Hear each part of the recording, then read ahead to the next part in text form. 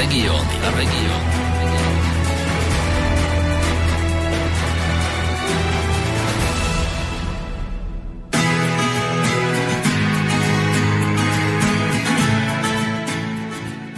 Tak, si to musím nejako upraviť.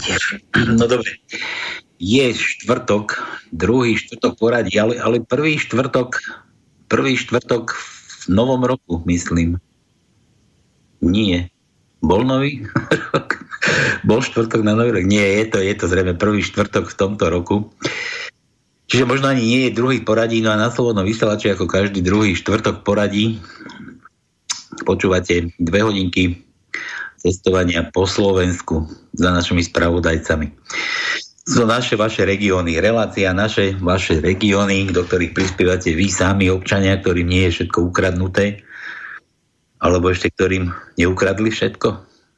Dá sa na to pozrieť z jednej aj z druhej strany. Takže vítajte, ja vás pozývam na 2 hodinky takejto lockdownovskej, karanténskej verzie regiónov, trošku sťažené podmienky, no ale čo už, deje sa všeličo. Čo nás dnes čaká? Vás, nás, mňa?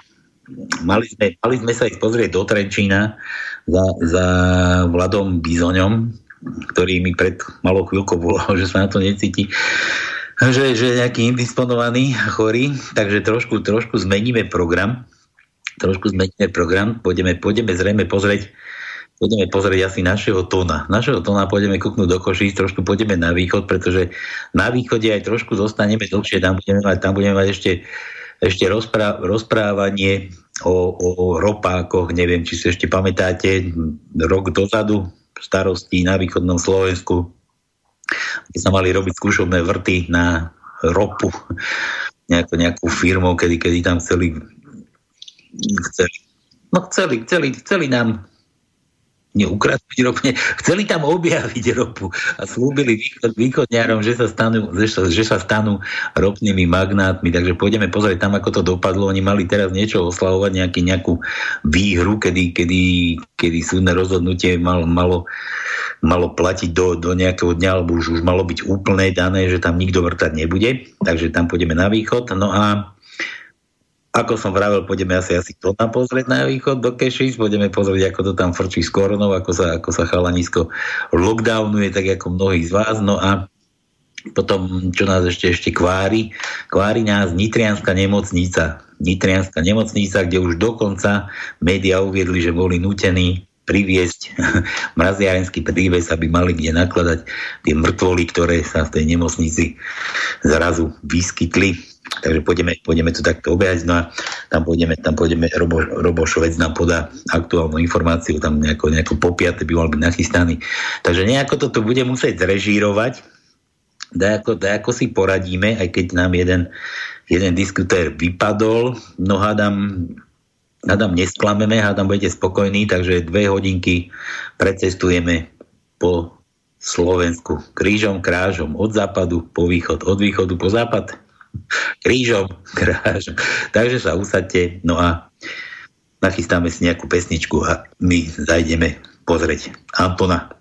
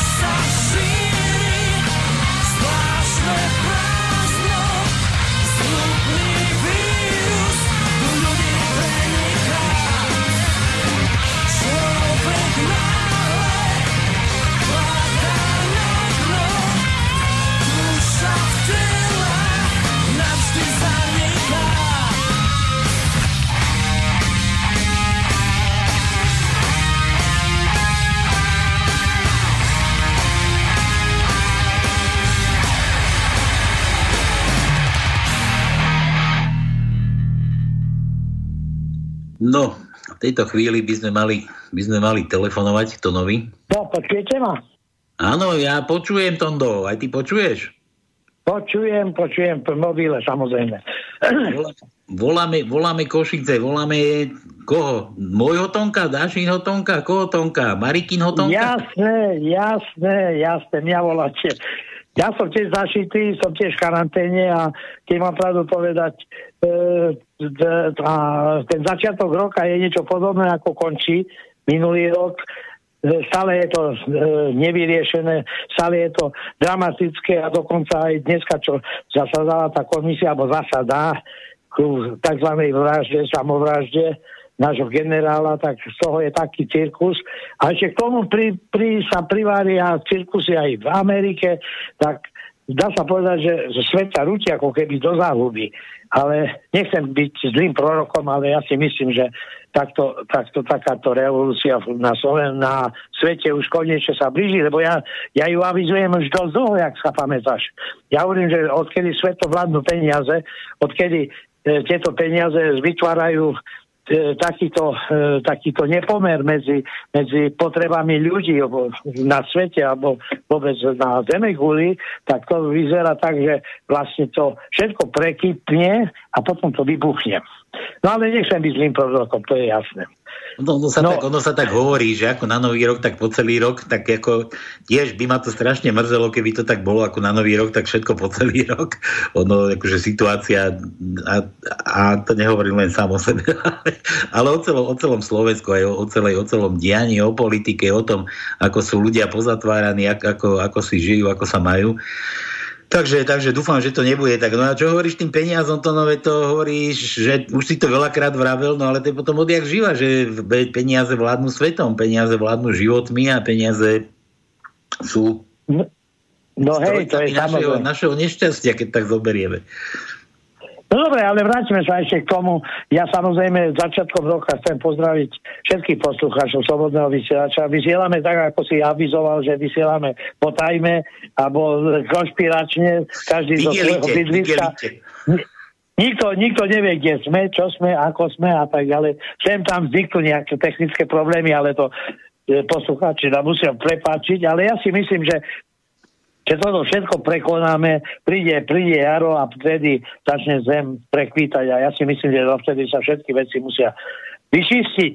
Pretože aj ja nechcem povedať, že som zažil alebo zažívam, by som povedal na bázu koronovú, pretože ako mnohí vedia, lebo videli aj zábery z nemocnice, ja vlastne naše zdravotníctvo dostalo na nohy a dodnes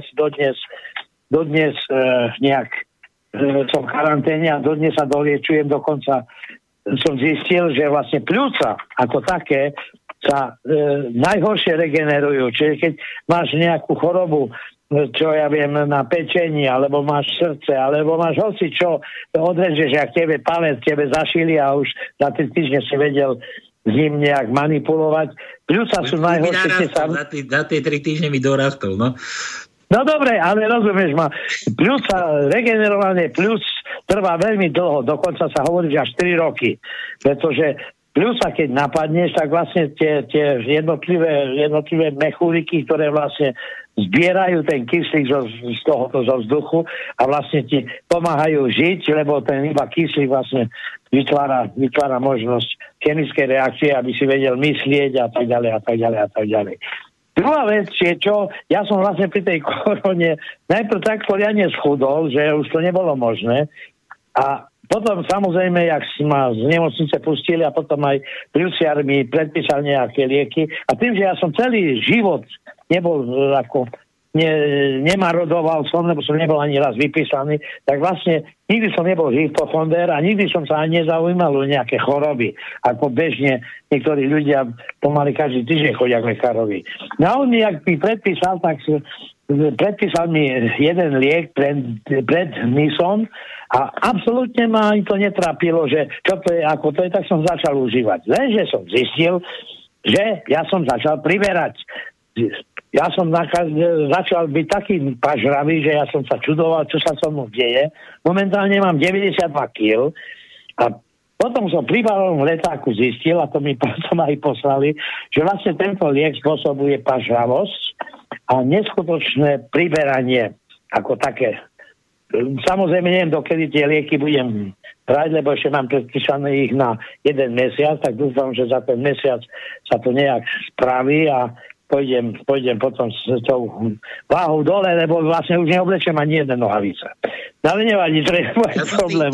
Počkaj, ja som si stále myslel, že vy východňári nemáte problém s regeneráciou plúc, ale s regeneráciou pečenky. A teraz pozerám, že ono je to aj naopak. Nie, ja si robím srandu z tej tvojej choroby, samozrejme, ty si prekonal, ty si bol jedna z obetí týchto, no ale aspoň si živým dôkazom toho, že dá sa to prechodiť, preliečiť. Dá sa, ale dokonca ja som zistil, predstav si, to je len ako by som povedal, aké okienko zdravia, niečo podobné, ako robí tu náš tento Filo, ktorý vlastne hovorí, že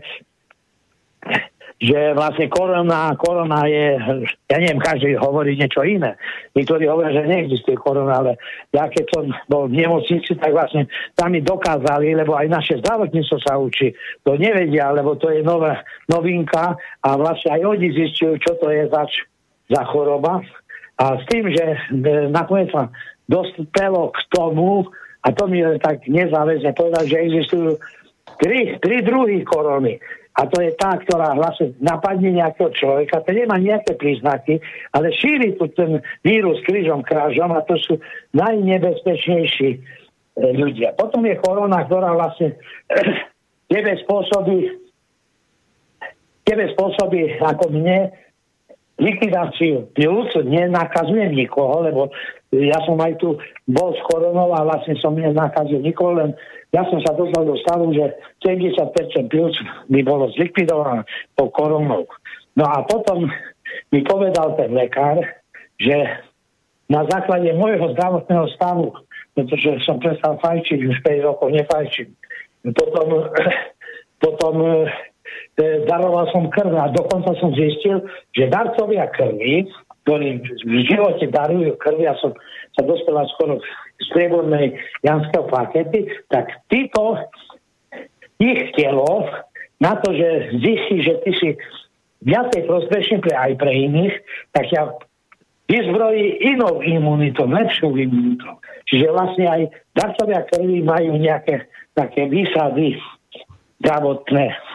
Predstav si. A potom je to posledná vec, že vlastne tých 70%, čo mi vlastne zničilo, plus aj mám teraz na 50%, že to ešte som ďaleko, ešte stále samozrejme mám problém s dýchaním, dýchavičnosťou, čiže aj tá fyzická námaha nemôže byť ešte predtým, taká ako bola predtým, ale predpokladám, že sa z toho dostanem, lebo lekár, ten mladý doktor Dyško, tak sa volá, on ma v podstate zachránil a on sám povedal, že som ušiel Robárovi z lopaty. No, takže hovorím, ľudia, nerobte si srandu z korony, pretože korona je potvora, ktorá vlastne môže spôsobiť, lebo aj teraz sa hovorí, že koľko ľudí zomiera, lenže jedna vec je istá tá, že vlastne tvrdím, že korona samotná nezabíja ako taká.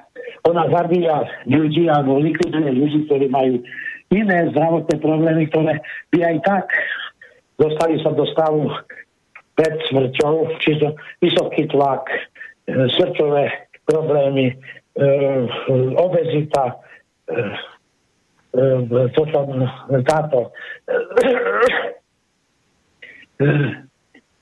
všetky ostatné choroby, ktoré sú také na vážkach, tak vlastne korona takých ľudí predpokladám likviduje, pretože nikto na čistú koronu nemôže zobrať. Ja som bol v nemocnici a tam vlastne som videl, aká je situácia. A dá sa povedať, že tá korona ako samotného zdravého človeka ich napadne, ale nepošle ho pod zem. Dá sa povedať, že sa druhýkrát narodil, hej?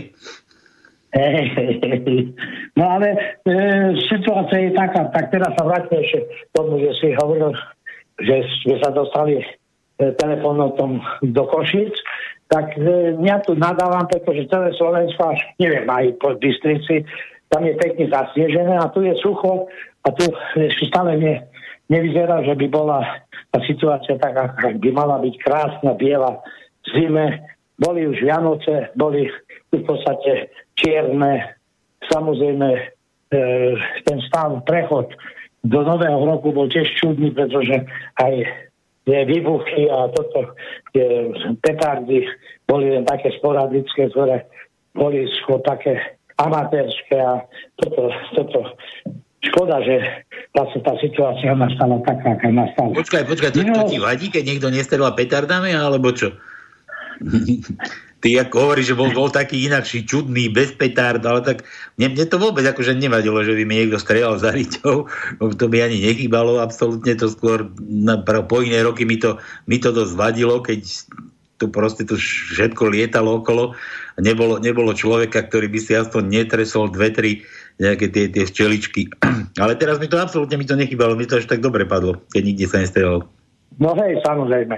No ale druhá vec je tá, že neviem, ja som myslel, že koncom roku, v tom decembri, novembri, že sa to trošku ako upraví a dostaneme sa do normálnych koľají, no ale aj u nás, tam, kde ja robím, ešte sme nezačali robiť, pretože sa tento hospodársky život nerozbehol.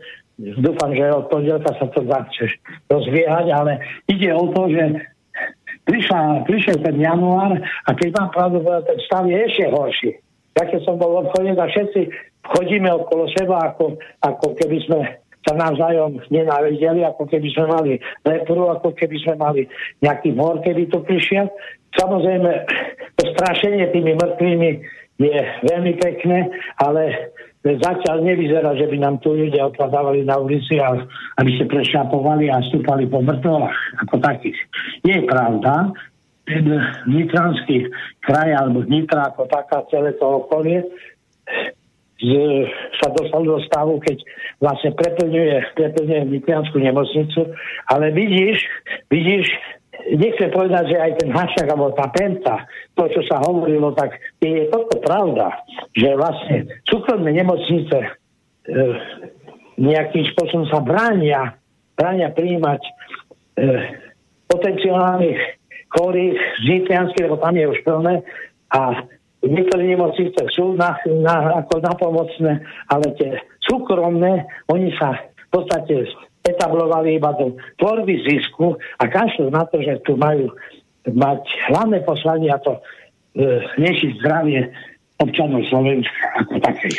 No vieš, ono, že kašľú na to, ale tak to má niekto na svedomí, vieš, ono niekto dopustil, aby to vôbec takto dopadlo, aby sa to dostalo do takéhoto štádia, veď to zdravotníctvo nie je poddimenzované, alebo ja neviem, to zdravotníctvo nie je tu len prvý deň, prvý týždeň, prvé roky, ani tých Ficových 12 rokov tu nie je to zdravotníctvo už začalo kolabovať, alebo začalo sa už s ním manipulovať ešte za Zajaca, ešte za Dzurindu a ešte predtým.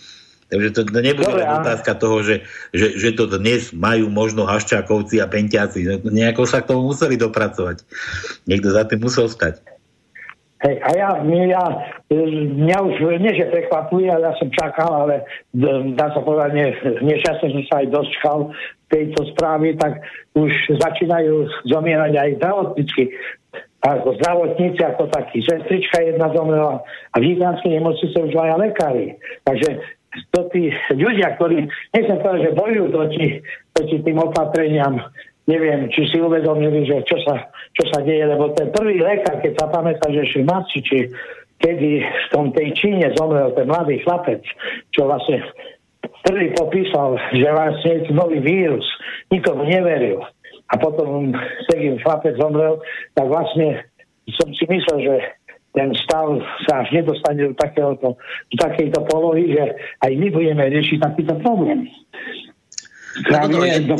Jedna vec je tá, že to zdravotníctvo je tam, kde je a že sa robí sa proti korone to, čo sa robí, nejaké plošné testovania a takéto vymysly úplne nezmyselnými testami.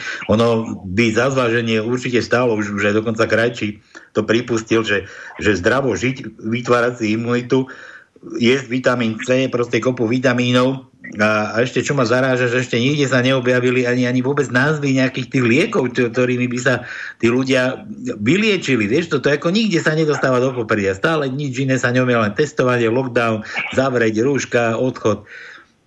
Toto má akože mrzí na týchto našich aj médiách, aj na tých našich papalášoch, čo nás tu dirigujú.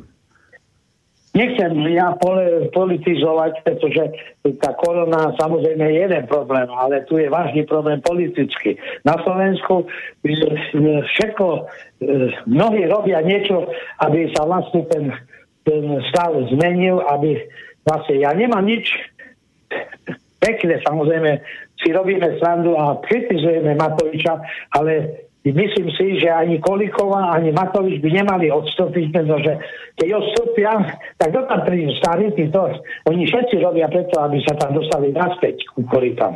A taký typický príklad bol Pellegrini, Fico taky sa skryl, Kaliňák už vystrkuje rožky, ale dá sa povedať, že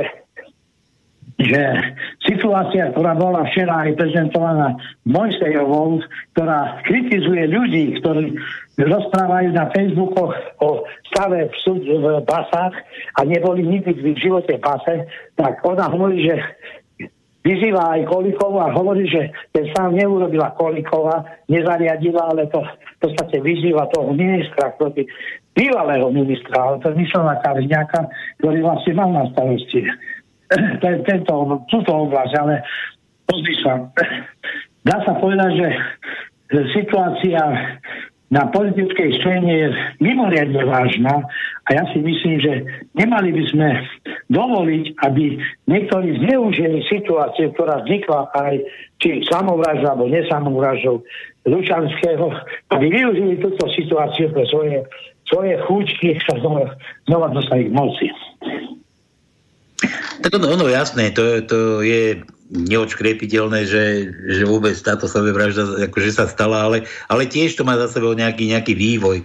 No a keď už sme pri tom, ťa opravím, Kaliňák nebol minister spravodlivosti ako Kolíková, tam sedel úplne nejaký iný človek. A možno, že už len za tú formu toho stíhania, ale to zase ideme do súdnictva a do týchto vecí, ktoré akože strašne smrdia a ryba smrdí od hlavy. Ryba určite. No určite, ale druhá vec je tá, že mnohí začínajú miešať hrušky s jablkami. Nepáči sa im, že nie všetko chce Kolíková má možnosť tej komisii ako predložiť, alebo aby sme nás verili. Lenže o čo ide? Lučanský bol zavretý do basy pre niečo. A to sa začalo vyšetrovať. A oni chcú vidieť aj tieto vyšetrovacie spisy alebo výsledky vyšetrovania. Lenže tu oni nemajú dôvod toto ako riešiť. Títo ľudia, ktorí sedia v base, včetne Gašpara a ostatných krajine a ostatných, tak to sú za niečo tam. A takisto bol aj Lučanský. A teraz on sa obesil a teraz chcú vlastne sa dostať aj tam, že kvôli čomu vlastne on bol zavretý, ale tak toto nie je účel alebo cieľ. Tých cieľ tej komisie je to zistiť, či už bola samovražda alebo nebola. Nič iné, nič viacej, nič menej. Prečo rodina Lučanského nedovolila pozrieť do zdravotných záznamov? Keby dala možnosť pozrieť sa do toho, tak by sa prišlo na to, že a to nič neporušilo v tomto smere. Dobre, ono jedna vec je, že niečo vyviedol, že bol stíhaný, ale mňa zaráža na tom aj tá forma toho stíhania, aj tá forma toho, kto to na ňo prezradil. A teraz tí, čo to na ňo prezradili, boli možno takí istí zlodeji, ako bol on, akým bol on, ale tí sa akože voľne pohybujú, chápeš, tí ako nemajú problém. Týmto súhlasím. Ja si myslím, že súčasná vláda je trošku amatérska, pretože nezvládla všetky tie, by som povedal, kauzy mať pod kontrolou. To je jedno. Keď niekoho dajú zavrieť, tak aby nevznikli dohady, že či pravoplatne, alebo nie je tam pravoplatne, či sa porušil zákon, neporušil a tak ďalej a tak ďalej. A treba veľmi rýchlo dokončiť vyšetrovanie, aby sa povedalo, áno, je dokázateľné, že tento človek porušil zákon, spáchal trestný čin a ideme ho odsúdiť. Pretože na základe tých rôznych odťahov, alebo by som povedal, predĺžovania vyšetrovania vznikajú len zbytočné dohady, ktoré vlastne celú tú politickú scénu na Slovensku, nemyslím scénu, politickú ako stav ľudí, ktorí vlastne nie sú informovaní, nevedia, čo sa deje, tak zbytočne dráždia obyvateľov. A teraz čo sa stane? Stane sa to, že zajtra bude cirkus v Šterbe. Uvidíš, aký cirkus tam bude. Na čo je to dobré? Že sa to tam zvrne do takých kolejí. Podľa môjho názoru tam budú také hliadky, že tam nepustia nikoho. Všetko to bude, ako sa to povie, nepriedušne, bude to uzavreté, úplne totálne uzavreté, celá Štrba. No musí byť, lebo rozumieš ma, cudzí človek, ktorý v živote nepoznal, ktorý v živote sa nemiešal do politiky, on ide tam na pohreb nejakého Lučanského len preto, aby zbytočne provokoval, alebo zbytočne, lebo to niekto aj vyvoláva tie vášne. Na Facebooku to normálne sa hemží výzvami, poďte, ideme, hurá, ideme. No tak ideme. Na čo? Čomu, kvôli čomu? To je jeden človek, ktorý zomrel. To je jediný pohreb, ktorý na Slovensku sa deje každý deň. Každý deň niekoho chováme. A nerobíme z toho také divadlo. No jasné, tak ono, zase ľudia sú rozčarovaní, lebo veľa názorov je aj takých, že toto sa stalo trvať Lučanskému a mohlo sa aj tebe. Je veľmi vážne, alebo také, nad čím treba rozmýšľať, že akým spôsobom sa to všetko udialo, vieš, to je tam to, čo to zahmlené. No a to je klasický, živná pôda pre konšpirácie, no a pre takýchto ľudí, no ale tí ľudia jednak ty možno čítaš na tých Facebookoch, ja už tam nechodím, ale tiež pozerávam nejaké tie komentáre na tých YouTubeových príspevkoch kadejakých, alebo ja neviem, nejaké diskusie, čo sú, a tí ľudia sú akože naštartovaní na takéto niečo, ale nikdy nevieš, či sú to tí ľudia, ktorí sú naštartovaní, alebo nejakí úplne iní ľudia, ktorí len potrebujú niečo naštartovať, vieš, akože to zase treba rozlišovať. No, ja by som povedal tak, ja nie som politický komentátor a nikdy som sa nezaoberal politikou a neskúmal som vplyvy politiky na život spoločnosti, ale musím povedať jednu vec, a to stále opakujem. Tento stav, ktorý je teraz, takzvaný ranný kapitalizmus u nás, ktorý vlastne uznáva len moc peňazí, a to je aj prípad Haščáka, Penty a neviem z koho. Ide o to, že vlastne ľudstvo, odkedy existujú nejaké snahy o spoločenstvo ako také, tak stále hľadalo nejakú spravodlivejšiu spoločnosť. Bo raz boli otroci, boli poddaní, boli teraz v ranom kapitaliste nejaký plebs, dá sa povedať, ale ide o to, že tento stav, čo je dneska, nie je konečný. Nech si niekto nemyslí, že takto bude na veky, lebo silou mocou si tento stav udržať.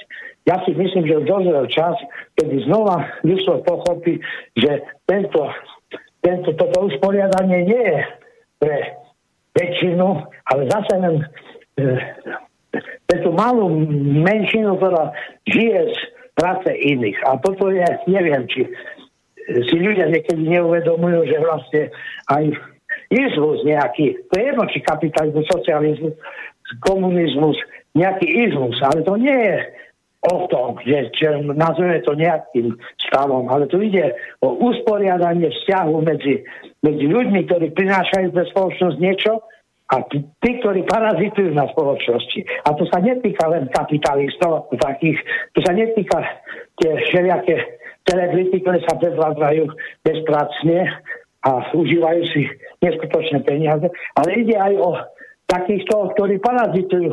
To myslím aj tých, ktorí si neuvedomujú, že nedajú deti do škôl, deti nie sú vyzdelané, potom sa vyhovárajú, že nevedia nájsť robotu, lebo ich nikto nechce, tak keď nič nevie robiť, tak ako niekto chce, aby som ťa zamestnal, aby si vytváral hodnoty pre spoločnosť. A to usporiadanie, sme sa dostali z takého stavu, že v podstate to je ako keby neriešený problém. A tu buď príde revolúcia, buď príde nejaká, neviem aký stav, ale ja sa obávam, že dokonca môže nastať aj svetová vojna, pretože tu treba, aby sa to vyčistilo. Pretože vieme z histórie, že po každej svetovej vojne nastal rozmach. No. Ty to spomínal menšine a ja som si stále predstavoval, že to myslíš tie menšiny akože cigáňov takýchto, ale mi to tak pripadalo, ale ja som skôr myslel, že budeme narážať na tie menšiny, ktoré parazitujú na tejto spoločnosti, tí vyššie, myslím vládu, tie zoskupenia, ktoré treba vyhrajú voľby, zarobia neskutočné prachy a z toho proste žijú a z toho si urobia ďalšiu nejaký PR na ďalšie voľby. A ja som myslel, že to týchto myslíš, ktorí týchto papalášov, ešte sa aj tak papalášky správajú. No tak neviem teraz, na koho narážame to, na tú jak sa to povie, na tú malú menšinu, ktorá žije v osadách, alebo na tú menšinu, ktorá žije niekde vo vilách a čo majú tie autá také kadejaké a čo už 25 rokov na takých autách jazdia. To teraz narážam na toho s tým zlešením, čo to nosí na hlave. Hej. Dobre, pozri sa. Situácia je zložitá, no ťažko niekedy dosiahnuť, aby tá väčšina bola spokojná, aby mala pocit, že na nich nikto ich nezneužíva, že vlastne toto, čo vyprodukujú, aj vedia ich potrebovať, pretože dokonca niektorí hovoria, že situácia vo svete sa dostala do takého stavu, že sa tu vytvárajú materiálne hodnoty, ktoré ľudstvo alebo ľudia nepotrebujú životu.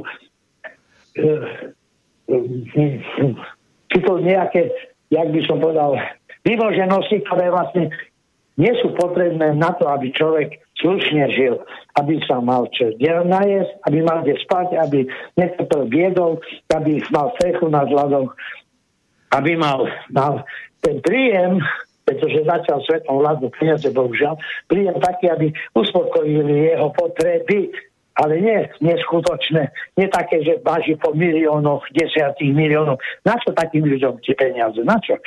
Keď v podstate sa predvádzajú, že majú peniaze a na tej smotanke, keď pozeráš na tie kozy, ktoré vlastne v živote nerobili a ja mám 20 000 kabelku. No nehnevaj sa. Čo to je? No, to akože dobre vravíš, ale ja som nemyslel zrovna tieto celebrity. Ja som myslel tie, čo vládnu, akože čo sa snažia nám nabulíkať do hlavy to, že proste oni sú tu pre nás, že nám majú slúžiť a pritom sú to tí, ktorí nás v podstate zdierajú. Vieš? Ja som tieto kapacity myslel, tie horné. Tú menšinu tých vládnúcich strán. Hej. Tak. No dobre, počúvaj, tak čo v Košicoch teda? Tam ako situácia? Tam sú tiež ľudoprázdne, vymetené všetko, alebo len doma si nevieš nič, čo sa týka mesta? Tak zatiaľ situácia je taká, že sa čaká na víkend, pretože aj v Košiciach sa má začať hromadne testovať, ale neviem, či to naženú ľudí, lebo zatiaľ situácia je veľmi, veľmi pokojná. Ľudia sa nemotajú po uliciach, v obchodoch je pomaly po tých sviatkoch asi boli domácnosti predzásobené, takže už je sem tam nejaký človek v tom obchode. Prevysený tovar už sa nepredáva, čiže vlastne toto všetko zablokovali, jedine potraviny, pošta a situácia je taká pokojná, že sa čudujem, že tu, ale ide o to, že či naozaj aj tu tá pandémia prepukne, lebo keď budú testovať, lebo pozri sa. Hovorili sme o tom, že mali by sa prijať opatrenia pre tých, ktorí prichádzajú. Okolo Michale, tej Pavlovce nad Dúhom, tak prišli cigáni z Anglicka a nakazili zase domácich. Prišli 2 a už 8. A ja sa pýtam, títo ľudia, ktorí v živote nepriniesli pre spoločnosť nejaký prínos, tak zase zdravotníctvo ich bude liečiť. A ja sa pýtam, toto je aký vzťah? Jakej pôjde niekde, ja si musím ešte dokonca aj platiť za lieky. A niekto tu je zadarmo liečený a nie je nezodpovedný, tak ja stále nerozumiem, jak sme tých ľudí mohli toho Anglicka pustiť na Slovensku. Teraz to ktorý myslíš? Nakázia, to je ten nový vírus, ten anglický, že vraj. Pavlovce nad Dúhom. No dobre, ale tak zase rozprávame o ľuďoch, ktorí sa tlačia treba z domov, ale vieš, my sme sa tu bavili o tom papalášizme a ten fešák, čo to chodí z Anglicka od svojej rodiny a tiež ani testy, ani karanténa a pokojne si chodí hore. No ja viem. No tak ako vieš, že nedokáže... My sme naozaj takí blbí Slováci, že v podstate čokoľvek, čo nám tu niečo nie že nariadi, ale doporučí, nebudeme ani za Boha rešpektovať. My máme takú povahu, jak blbci, lebo neveríme ničomu už. A neviem, či nás to tak naučili už, tak naočkovali, že vlastne tu absolútne klesá dôvera. Čokoľvek, čo sa nariadi, nebudeme rešpektovať. A dokonca ja si myslím, že každý vlastne vnútorne taký pocit, že keď nebude plniť to, čo mu nariaduje zákon alebo dovoluje systém, tak obchádzame to všetko, tak sa tešíme, zase som s niekým vybabral. A toto je ako keby slovenská vlastnosť, ktorá sa veľmi ťažko vykoneňuje. No, dobre, to sme akože u tej mentality ľudí, ale ja stále mi vadí tam tých vrchných, koľko to bolo? 10 000, ako to kedysi písali na tú Národnú radu, 1% vyvolených, áno, že sme si ich zvolili v podstate, alebo aspoň sa tak vraví, že sú zvolení.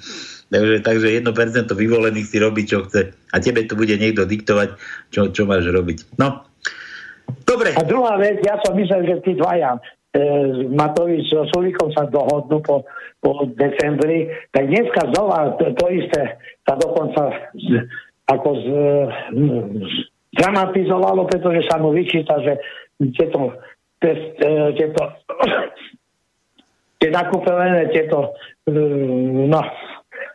testovacie súpravy nebudú včas a že spôsobil zase niekto, ktorý vlastne bol proti takémuto prístupu vlády. Tak dokonca včera či večerom bývalá predsednička našej vlády Radičová povedala, že ten vzťah alebo ten problém jej vlády a padnutie vlády je taký istý, má taký istý scenár, ako je teraz. Tak neviem, či Sulík naozaj si myslí, že bude bojovať proti vlastnej vláde, proti vlastnému národu s tým, že bude nerešpektovať. Keď chcel, tak mal vyhrať voľby, mal nazbierať toľko podpisov, že by on bol predsedom vlády. A keď nie, tak potom na čo to tomu rípe, na čo sa nechce podriadiť? Tak podriadiť, vieš, ono. Predtým sa tu rozbehla tá aféra jednej firmy, ktorá zarobila z ničoho nič zo dňa na deň toľko peňazí, na ktorých sa odviezli možno všetci, tak možno, že nechcel, aby to bolo zase takéto okat, ale pritom je to úplne to isté. Dopadlo to takisto ako predtým, vieš, možno zase divadlo, kulisy, nemuseli ani predstavovať. Aktéri zostali tí istí. Ja nechcem hodnotiť Matoviča ako takého ako človeka, ako či je normálny, či patrí do Blazinca, či nie na vyšetrenie. Lebo by si potreboval diplom nejakého psychiatra, aby sa ho zhodnotiť. No. Dobre. To nechcem riešiť, ale samozrejme, teraz je korona, kedy sa vyhovára na koronu, ale keby nebola korona, ja by som bol strašne zvedavý, ako by táto vláda postupovala pri riešení problémov Slovenska. Pretože my nemáme len koronu, my tu máme problémy, ktoré súvisia aj s ekonomikou ako takou, zadlženosťou, sociálnou oblasťou, zdravotníctvo. Tu čo je všetko rozbabrané, jeden druhého sa obviňuje a pritom Mojzová mala pravdu, že títo, čo sú teraz 10 mesiacov, rok pri vláde, ale tí, ktorí doteraz spôsobili tento stav. Ja sa čudujem aj Rašimu, že aj Špereginem, že sa vytápia na televízii a začnú kritizovať stav zdravotníctva, ktorý oni vlastne 12 rokov dojebali. Pardon za výraz. Používaš výrazy nepríčetnú hodinu, či nepríjemnú hodinu, nie ešte malú hodinu. Dobre, Tono. Tak čo mám iné ďalej? Ja ti ďakujem teda, že si bol na príjme, že si ochotný, schopný. Pozerám ešte, že hlas ti ešte nefunguje tak, ako mi mal. Dobre, budem počúvať, ale uvidíme. Ešte máš nejaké starosti, nech sa ti tie plúca doregenerujú a nech už zase tú druhú mladosť, do ktorej si sa narodil, do druhýkrát nech si ešte zažiješ. Hej, jasné. Dobre, Tono, maj sa krásno. Dobre, ja tiež pozdravujem a želám všetkým poslucháčom, aby chytili zdravý rozum do rúk, aby začali rozumne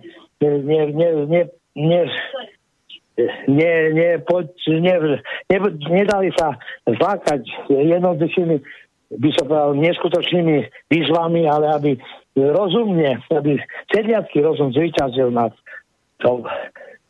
tým stavom, ktorý je teraz na Slovensku. Budeme všetci sedliaci.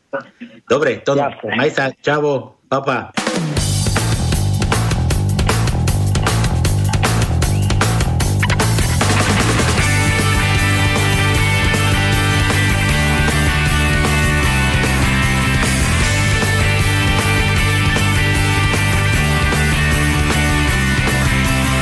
Pomaly, potichu počkám si na zázrak.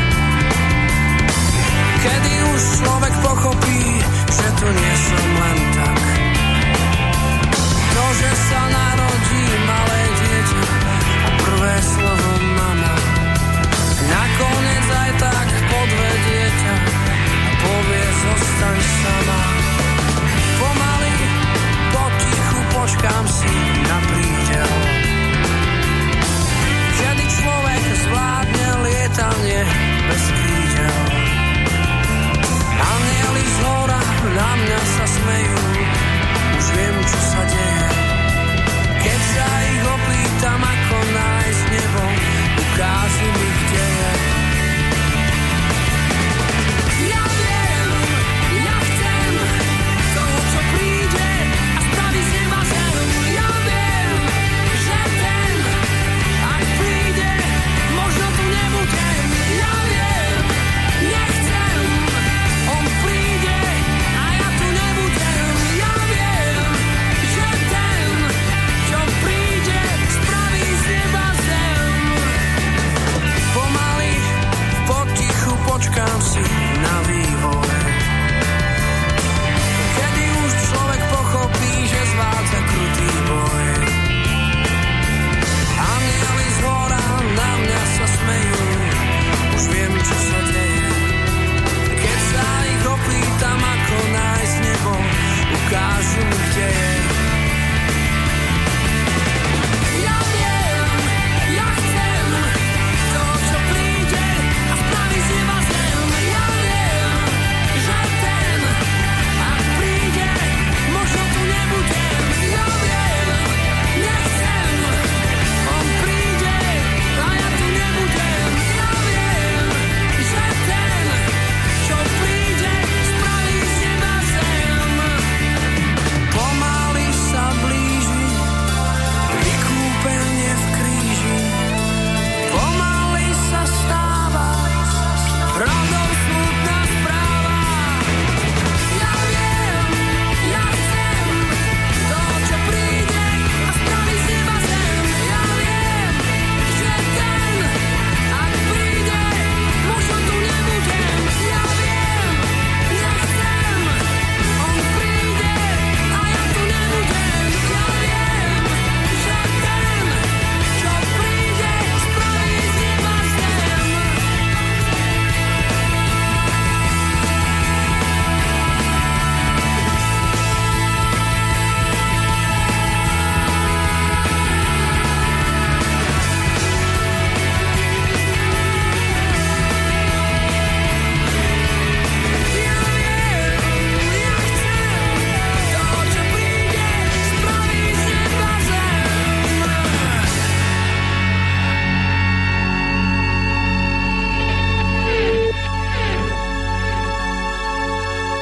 No, Prosím.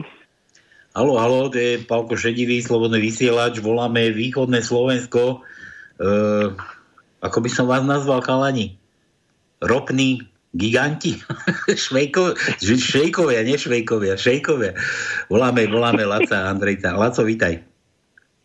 Pozdravujem, dobrý večer, zdravím poslucháčov Slobodného vysielača. Počúvaj, ja som ti volal včera, alebo prečo, kedy som ťa to otravoval, že pozerám kalendár a mám tam napísaný taký dátum, že 8. januára volať Lacovi, lebo že nejaká oslava, že má byť ohľadne vrtov, ktoré boli kedysi robené tam u vás na východnom Slovensku, tie prieskumné vrty na plyn, na ropu, či na títo ropné kadejaké gebuziny. Čo to, ako to?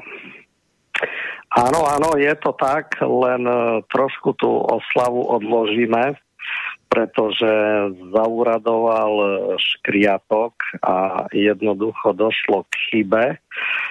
Čo sa týka prieskumných území, je tam tabuľka, kedy začínajú, kedy končia, a posledné zo 4 prieskumných území na severovýchode Slovenska, ktoré ešte zatiaľ beží, 3 už sú zrušené, tak v tabuľke je dátum 8.1.2021, že končí, ale my sme si to preverili, lebo človek musí byť bdelý v tejto dobe a bohužiaľ, toto je tabuľka, ale v rozhodnutí je 1.8.2021, že nám končí to prieskumné územie Svidník, čiže došlo k chybe u týchto ľudí, neviem, či to je inštitút Dionýza Špúra, čo sa týka, a oni robia túto štatistiku. Čiže došlo k chybe, že to prieskumné územie nám nekončí 8.1.2021, ale 1.8.2021, čiže s tým otváraním šampanského musíme počkať do 1. augusta. Kto to kedy videl v lete otvárať šampanské? No dobre, nechajme tak, ale čo to znamená akože pre vás? To akože budete musieť ešte čakať do toho augusta? Či to je právoplatne urobené a či už tam nikto vrtať nepríde? Áno, tak jak som spomínal, zo 4 prieskumných území ostalo jedno, ostalo tam 34 kilometrov štvorcových, je to pri obci Smilno. To je dosť závažná vec, pretože vrt mal byť vzdušnou čiarou cca 9 kilometrov od Bardejovských Kupeľov a práve do toho 1.8. zatiaľ ešte platí prieskumné územie. Samozrejme ropáci, ako ich voláme, ináč je to firma Alpine Oil and Gas, SRO, tak títo ropáci nerobia nič. Vrt, ktorý začali robiť pri Smilne, podarilo sa im vyvrtať myslím, že do 25 metrov. Tento vrt je zrušený, už neexistuje to miesto vrtu, kde boli panely, kde bola tá rúra. Toto všetko je zlikvidované, je tam orná pôda, je to poorané. Ale hovorím, s tou oslavou treba počkať do 1. augusta. Jedine, ak by táto firma Alpine Oil and Gas požiadala o predĺženie, čo predpokladáme, že neurobia, lebo prešvihli tieto termíny. Aj keby požiadali o predĺženie prieskumného územia, tak by Ministerstvo životného prostredia nemalo vydať, pretože už sa predĺžiť nemôže. Tam myslím, že sa mohlo iba raz a oni to už dvakrát požiadali, čiže prakticky by to žiadali tretíkrát, čiže ak by Ministerstvo životného prostredia toto schválilo, bolo by to v rozpore so zákonom. Oni to dobre vedia, aj my to dobre vieme, ale treba počkať do toho technického datumu 1.8. a potom prakticky máme to vyhrané alebo vyhraté už komplet. Laci, ja som sa chcel opýtať, my sme sa už dávnejšie, ešte keď sme mali reláciu ohľadne vtedy aktuálne, keď sa to tam chcelo vrtať a vy ste to tam vlastnými telami a vlastným majetkom bránili prístup do tých lokalí, kde to mali vrtať, že oni sľubovali tým ľuďom nejaké neviem, ako by som to nazval, že pôžitky, že pokiaľ by sa tam našla ropa, tak by vám zaplatili, ja neviem, každému občanovi nejaké peniaze. Máme o tom nejaké informácie? Koľko by to bolo? Práve, že toto bola dosť komická informácia, pretože na verejnej schôdzi oni povedali, že nám dajú 5% zo zisku, čiže SRO, Alpine Oil and Gas SRO, nám sľubovali 5% zo zisku a keď sme sa opýtali, ja osobne som sa pýtal, aby nám to vyčíslili v nejakých peniazoch, tak povedali, že oni to ešte nevedia, oni to nemôžu vedieť a uvidia, ako im tento biznis pôjde. A teraz ma aj napadlo, že sme to vtedy rozoberali, že ten zisk ani nemusí byť, že keby aj súhlasilo, že 5% zo zisku, že niekto otvorí oči, že však ropa, nafta, to je biznis a oni by treba vyčíslili, že nemali zisk z toho žiadny, tak by to bolo možno aj mínus, nejaké mínus. Jednoznačne, každý, kto trošku vidí do ekonomiky SROčky, tak vie, že SROčka pôjde kedykoľvek na nulu, ak vykazuje nejaký zisk, ten zisk si môže rozdeliť v rámci výplat, odmien a tak ďalej, nakúpiť stroje, materiál, dopravné prostriedky, hej, kadečo. Čiže ak niekto sľubuje SROčka 5% zo zisku, tak je to veľmi neseriózne. Jasne. To je prakticky výsmech, títo ľudia, ako si robili z nás srandu. Ale ja som to aj spomínal, že podcenili supera a na tom prerobili, lebo tak, jak povedal jeden z konateľov, Ináč boli 3 konatelia tejto firmy, 2 Američania a 1 Čech. No a tento Čech prakticky nám sľuboval, hej, tých 5%. No a my sme sa dosť na tom pobavili, čiže ono je to ináč, ak by povedali, že ja neviem, z každého barela ropy dostanete 5%, hej, alebo tak ďalej. Ale aj toto by bolo riziko, či si necháme to životné prostredie zlikvidovať kvôli peniazom, ale prakticky padli na tej pýche. Hej, mysleli si, že oni sú tí múdri a my sme tí hlúpi a nakoniec na tom pohoreli, ale pointu chcem povedať tu, že sa vyjadroval tento konateľ český, že za 10 rokov, čo sa týka toho výskumu, tak oni investovali 18 miliónov eur. To bol jeho výrok, ja neviem, či je pravdivý. Takže investovali 18 miliónov eur, nezarobili nič, prakticky sa stiahli, no a počkáme do toho 1. augusta a tam už to bude jasné. Ja som sa pýtal na ten zisk, na tú odmenu, ktorú vám tam nasľubovali, ktorú vám chceli, ja neviem, zalepiť oči, že, lebo sme pred tebou sme mali tam Tona a tiež sme rozprávali o Slovákoch, že akí sú Slováci, kadejakí, že či to niekomu tam v tých dedinách, že či do dnešného dňa neľutuje, či to ozaj pochopili všetci ľudia, alebo sa našli aj takí ľudia, že ja, prečo som sa na to dal, mohol som mať teraz, ja neviem koľko, 5% zo zisku. Vieš, to ma zaujímalo, že aké sú tam postoje tých ľudí? No, ja poviem presné čísla, lebo vtedy sa jednalo o 3 obce, Smilno, Oľka, Ruská Poruba, a ja ako rodak z Ruskej Poruby, hoci žijem v Humennom cca 46 rokov, čiže za Ruskú Porubu bolo 163 ľudí proti tomu, aby sa tie vrty tam robili, a 6 boli za. Čiže taký je pomer týchto ľudí. Hej. Oni dokázali presvedčiť 6 ľudí a tých 163 ľudí presvedčiť nedokázali. Takže takto. No ale vieš, ale teraz tí, čo sa nehali presvedčiť, akože ja som chcel tak, že či teraz náhodou sa nevyskytli také nejaké názory, že teraz toho ľutujú. Lebo už to všetko prešlo, už ani múdry už ani nikto ich tam neotravuje, už je ticho, proste nikto nič. A že možno, že keby teraz tam niekto vrtal a našli tam tú ropu, že joj, ale by mi dobre padlo tých, ja neviem, 5% zo zisku euro. Nevieme tú sumu vyčísliť, no? Tej sa nedostaneme. No, určite to ľutujú 2 ľudia, ktorí s tými ropakmi podpísali nájomné zmluvy. Hej, na prenájom pozemku tam, kde ten vrt prvý mal byť, lebo následne malo byť ďalších ešte 41. V okolí Ruskej Poruby malo byť 42 vrtov, 42 odkalísk ropných látok.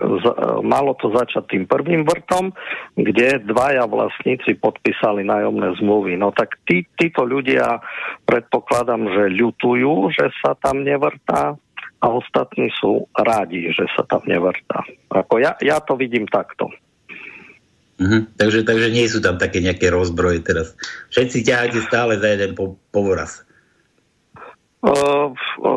Rozbroje nie sú, kto si čo myslí, to neovplyvníme, hej, aj to, čo rozpráva, hej, ľuďom jazyky nezviažeme, ale tam ľudia v Ruskej Porube držia spolu, takže prakticky ja si myslím, že demokracia funguje tým systémom, že naozaj tá menšina by sa mala prispôsobiť tejto väčšine.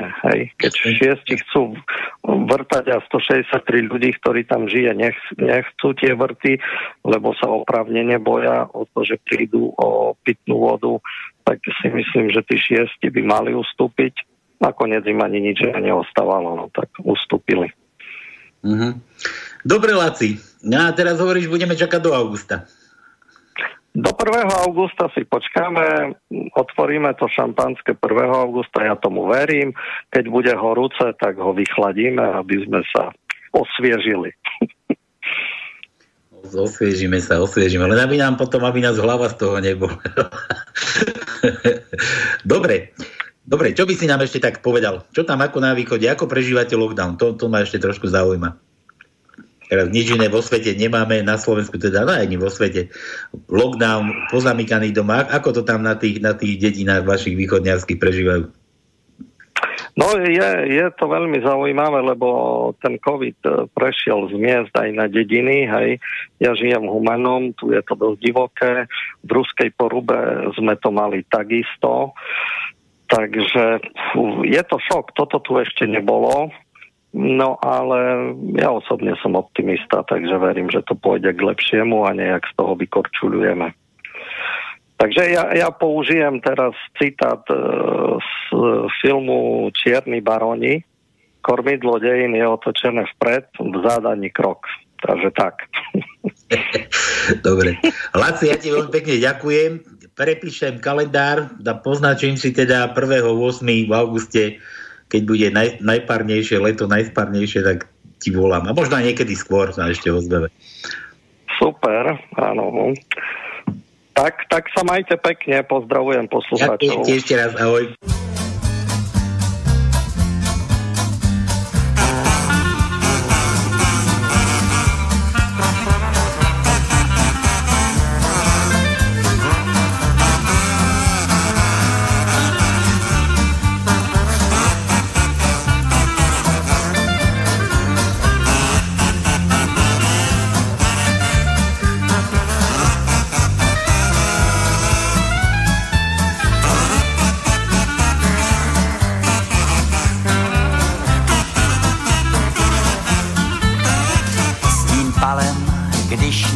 Pohladil a pohasnul slunce žár.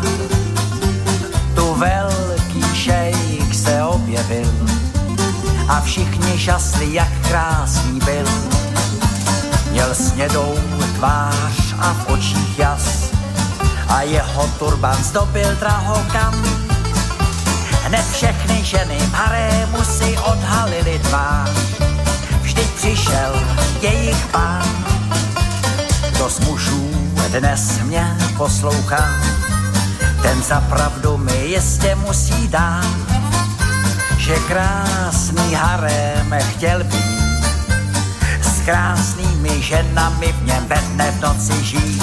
Však realita bude asi daleko, než by u nás mužům chyběl cit.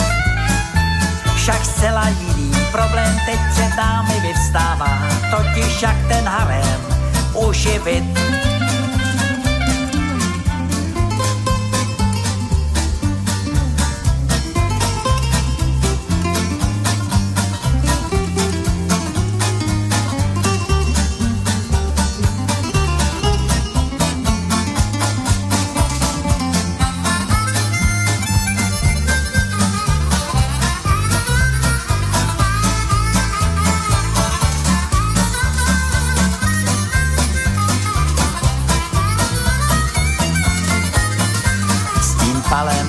Když nás pohladil a pohasnul slunce žár, tu velký šejk se objevil a všichni žasli, jak krásný byl. Měl snědou tvář a v očích jas a jeho turban zdobil drahokam. Hned všechny ženy v harému si odhalily tvář. Vždyť přišel jejich pán.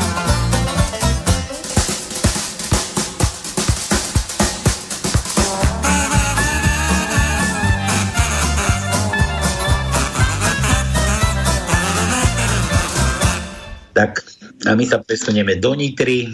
Voláme Nitru, predsedu Slovenského hnutia obrody Róberta ŠVECa. Neviem, už sme na linke? Dobrý deň, prajem, áno, počujeme sa. Robo, vítajú nás opäť v relácii. Čo robíš? Karanténuješ? Zamknutý si? Nie. Pracovno nasadený, takmer ako vždy, takže tak. Nekaranténujem. Si v Nitre? Nachádzaš sa v Nitre teraz rovno? Áno, som ešte v kancelárii Slovenského hnutia obrody, takže dnes som mal štandardný pracovný deň. Dobre, Robo, my sme sa chceli opýtať, situácia je vážna, vraj na Slovensku, úplne neúnosná, priam neskutočne, akože to je niečo hrozné, čo sa na Slovensku deje. Nitrianská nemocnica kolabuje, že vraj tam mŕtvoli zvážajú a ja neviem, už objednali mraziaci prívez pojazdný, dokonca neviem, na čo to bolo. Prosím ťa, ozrejmiš nám túto situáciu, ako to tam vyzerá? Nech to máme z prvej ruky. No ja poviem to, čo som dnes zažil na vlastnej koži a čo som videl na vlastné oči. A potom by som to v krátkosti okomentoval. V podstate dnes som si dal takú túru po meste. Išiel som spod Zobora pešo až do nemocnice a späť. Aj vzhľadom na to teda, že liberálne médiá avizovali, že od útorka budú aj sprísnené kontroly od policajtov, či občania rešpektujú nariadenia vlády alebo nie, a teda, že to bude dôraznejšie a tak ďalej a tak ďalej. No tak teda chcel som zistiť sám na sebe, ako to naozaj prebieha v našom meste a aj v nemocnici zistiť na vlastné oči, aspoň teda vizuálne, že či je tam panika, či naozaj je tam chaos, či sa nestíha a tak ďalej a tak ďalej. Takže prešiel som spod Zobora, prešiel som cez Mostnú ulicu na Farskú ulicu, a z Farskej ulici som prešiel cez Kupeckú, z Kupeckej ulici som prešiel cez pešiu zónu, išiel som okolo Mestského úradu, išiel som okolo okresného úradu, išiel som do nemocnice a z nemocnice som sa vrátil tou istou trasou opäť na pešiu zónu a potom následne na Farskú, kde máme kanceláriu. A teda musím skonštatovať, že za celý ten čas, čo som absolvoval túto túru po meste, tak som videl 2 hliadky štátnej polície v autách a 2 hliadky mestskej polície v autách. Život v meste v úvodzovkách je normálny na dnešnú dobu, myslím. Nezachytil som nejakú paniku, nezachytil som nič, čo by bolo zvláštne. Dokonca na Kupeckej sa kávička podáva, domáci vedia, teda, že je tam viac tých kaviarní a teda tam sa tá káva podáva. Na pešej zóne domáci poznajú, šmak, stánok vonku funguje, nalieva sa niečo, aj niečo pod zub sa podáva, obchody fungujú, pred hlavnou poštou klasika, 100-metrový rad až po pobočku poštovej banky, žiadny problém. Čiže tým chcem povedať to, že život v meste funguje z tohto pohľadu môjho, tak ako som to dnes videl, úplne normálne, ale opakujem, normálne na tú dnešnú zvláštnu dobu. Ja očakávam, že mi povie, že si prekročil nejaké mŕtvoly, čo tam odpadli na ceste. Nie, a k tomu potom aj poviem niečo. Nie. Práve, že nie. Takisto som nezachytil ani to, že by policajti zastavovali ľudí, ktorí boli v meste, že by ich nejako kontrolovali, teda, že či môžu byť vonku, alebo nemôžu. To som nezachytil. Tým nechcem povedať, že sa na to sťažujem, iba konštatujem, že som také niečo nezachytil. No a pokiaľ ide o nemocnicu, tak bol som v areáli nemocnice, prešiel som si ju celú. Nezachytil som tam nejaký zvláštny pohyb, tobožne paniku a chaos. Je tam taká veľmi zvláštna budka inštalovaná s takým červeným dážnikom a na tej budke je takým veľkým písmom napísané triedenie urgentných pacientov. A v tej budke bola taká paňulienka oblečená v takom tom ochrannom odeve a pred tou budkou stalo asi 5 ľudí a niečo tam riešili. To bolo také optické, čo mi bolo také, čo mi tak udrelo do očí. A potom som ešte zachytil takú tabulu, že očkovanie COVID-19. No a bola tam taká šipka a keď som teda sa pozrel tým smerom, tak som videl takú miestnosť. Tam bol jeden vojak a 2 asi, teda podľa všetko zdravotníci boli v bielom a inak nikto. Tam nebol, len oni. No a potom, čo ma tak nemilo prekvapilo, to už bolo, keď som vychádzal z reálu. Domáci vedia, že naša nemocnica má 2 vstupy zo špitálskej, takzvaný starý vstup, tým som chádzal a potom ten nový vstup tam zozadu, ako je nový pavilón, a tým som vychádzal. No a to, čo ma nemilo prekvapilo, bolo to, že keď som už teda skoro vychádzal, už keď som bol pri tom novom pavilóne, tak so zapnutými majákmi cez ten nový vstup prišla sanitka. Ja som išiel po chodníku, tam bolo také miesto, kde teda zaparkovala, v podstate vedľa mňa. No a čakal som teda, že keď má zapnuté majáky, teda, že ten vodič a závozník, lekári a tak, že vyskočia, že nejaký prípad. že nejaký urgentný prípad majú, že otvoria dvere, na vozíku niekoho vyberú a príde kolega, však ako to býva, keď už majú zapnuté majáky. No a stalo sa to, že prišla s majákmi, zastavila, zaparkovala, vystúpili von, dvaja páni, chachacha, veľmi dobrá nálada, mali rúška, ale veľmi dobrá nálada, na niečom sa bavili. A ja sa tak pozerám, ešte sa dívam na ešpezetku, pravda, že bratislavská ešpezetka, a nič. A majáky vypli. Mm-hmm. Tak som ešte skúrku sledoval, že či niečo sa ešte bude diať a nedialo sa absolútne nič. No a potom, po tomto zážitku zaujímavom som sa vrátil naspäť, cez celé mesto, naspäť na pešiu zónu, na Farsku a zažil som presne to isté, ako keď som išiel do nemocnice na skúsi. Čiže toto som teraz konštatoval, to, čo som dnes videl a zažil. Čiže ak to mám okomentovať, v podstate poviem v krátkosti, dnes som na vlastnej koži a očiach videl a zažil to, aký je rozdiel medzi tým, čo produkujú liberálne médiá cez nadpisy článkov, fotografie a podobne a skutočným, reálnym životom v meste pod Zoborom. Lebo za posledné 2 dní, aj včera bol sviatok, tak som aj sledoval tie médiá, aj denník, aj aktuality, aj pravdy, a to všetko sledujem. Ale pravda, že aj slobodný vysielač na palete hlavné správy, aby som mal informácie odtiaľ aj odtiaľ. No a čítal som titulky také, že od pondelka v Nitre von iba s negatívnym testom. Potom som videl taký článok, kde bola titulná fotografia z pešej zóny, ako tam stáli policajti, 4 auta zaparkované na začiatku pešej zóny a podobne. Nič z toho som dnes jednoducho nevidel. Dokonca ešte bola aj fotografia v jednom článku pred synagógou v Nitre, bolo také odberné miesto COVID-19, aj to bolo teda v jednom článku ako fotografia, ani to nie je pravda, ani to pred židovskou synagógou takéto miesto jednoducho dnes nebolo, nič sa tam nedialo. A tým chcem povedať iba to, že nepáči sa mi to, že liberálne médiá takto zbytočne hecujú ľudí a podsúvajú im v nadpisoch a v titulných fotografiách, článkoch niečo, čo nie je pravda. Pretože šíria paniku, šíria chaos a ľudia sa zbytočne obávajú. Čiže na vlastnej koži, opakujem, som zažil rozdiel medzi liberálnou propagandou, mediálnou a skutočným životom. Skutočným stavom. Tak. Vráťme sa ešte k tej sanitke. No mňa ti napadlo, že tých sanitiek akože behá dosť. Aj v poslednom čase, aj tu na Bystrici, aj krížom krážom. Ale že ty hovoríš, že prišla sanitka s majákmi a pristavili a nikoho nevyložili. A niekde som zachytil také veci, neviem, či dokonca aj ten náš priemer to nepriznal, že do Nitry, že zvážajú ľudí s covidom, alebo neviem, možno bez covidu, alebo čo, zvážajú ľudí aj z tých nejakých okrajových miest alebo z tých ďalších miest, ktoré patria do nitrianského kraja. Že či to náhodou nebolo len tak, akože, že na schvál tie sanitky behajú, aby ľudia mali možno tiež ten pocit, že aha, čo si sa deje, aha, zase sanitka, aha, ďalšia sanitka, vieš, že zase len pozreli na hodinky, dobre, zase ja neviem, koľko bolo hodín, o 10 minút zase vyrážame na novú okružnú jazdu. Nemal si z toho taký pocit, či konšpirujem veľmi už?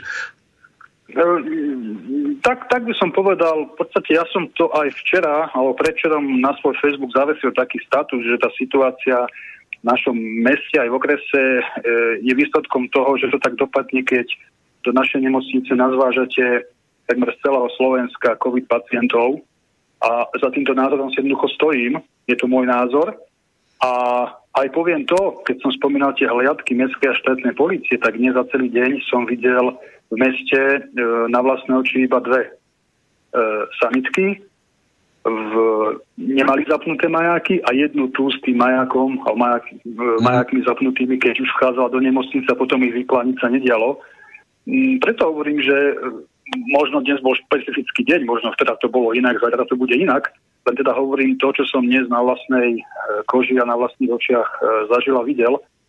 A nemal som v nemocnici pocit, že by tam vládla nejaká panika, tým pravda, že nechcem zľahčovať udalosti, nejaké umretia a podobné veci. Len teda opakujem, hovorím to, čo som dnes videl a išiel som s veľkým záujmom do toho areálu, lebo chcel som na vlastné oči vidieť, či naozaj je to tam také, že sa nestíha a je tam chaos a len to všetci zvládajú, ale nemal som z toho taký pocit. To je môj názor a môj zážitok z dnešného dňa. A teraz sa ťa tak opýtam, že prečo zrovna Nitra? Lebo inak takto sa rozprávalo o skoro všetkých mestách. To bol Trenčín, tam sa plošne rýchlo testovalo, lebo situácia bola neúnosná, nemocnica to nezvládala. Zrazu Nitra, teraz sa rozpráva o všetkých mestách. Ja neviem, čítam aj o Banskej Bystrici, že toľko pozitívnych ľudí zrazu, ja neviem, že už sa tu všetci nakazení, už ja neviem, čo už všetci možno máme už tú koronu, ale pritom tiež mi to nepripadá, lebo už nechodím ani moc autom, ale už som sa presúval v poslednom čase tiež peši, ale nie zámerne, ale podľa potreby proste som mal chuť sa prejsť na čerstvom vzduchu. Tak vidím tí ľudia, že úplne nie, že ignorujú tieto veci, alebo možno tieto mediálne strašiaky.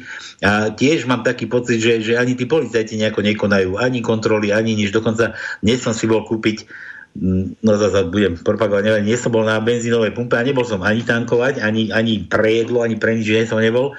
Bol som si cigarety kúpiť a tam dvaja policajti pekne popapkávajú, ale tak akože trhlo vo mne, že čo je, ale nikto nič. Ani sa ma neopýtal, čo tu chceš, prečo si tu. Vieš, že čo som teraz chcel? Teraz som zabudol, čo som sa chcel opýtať.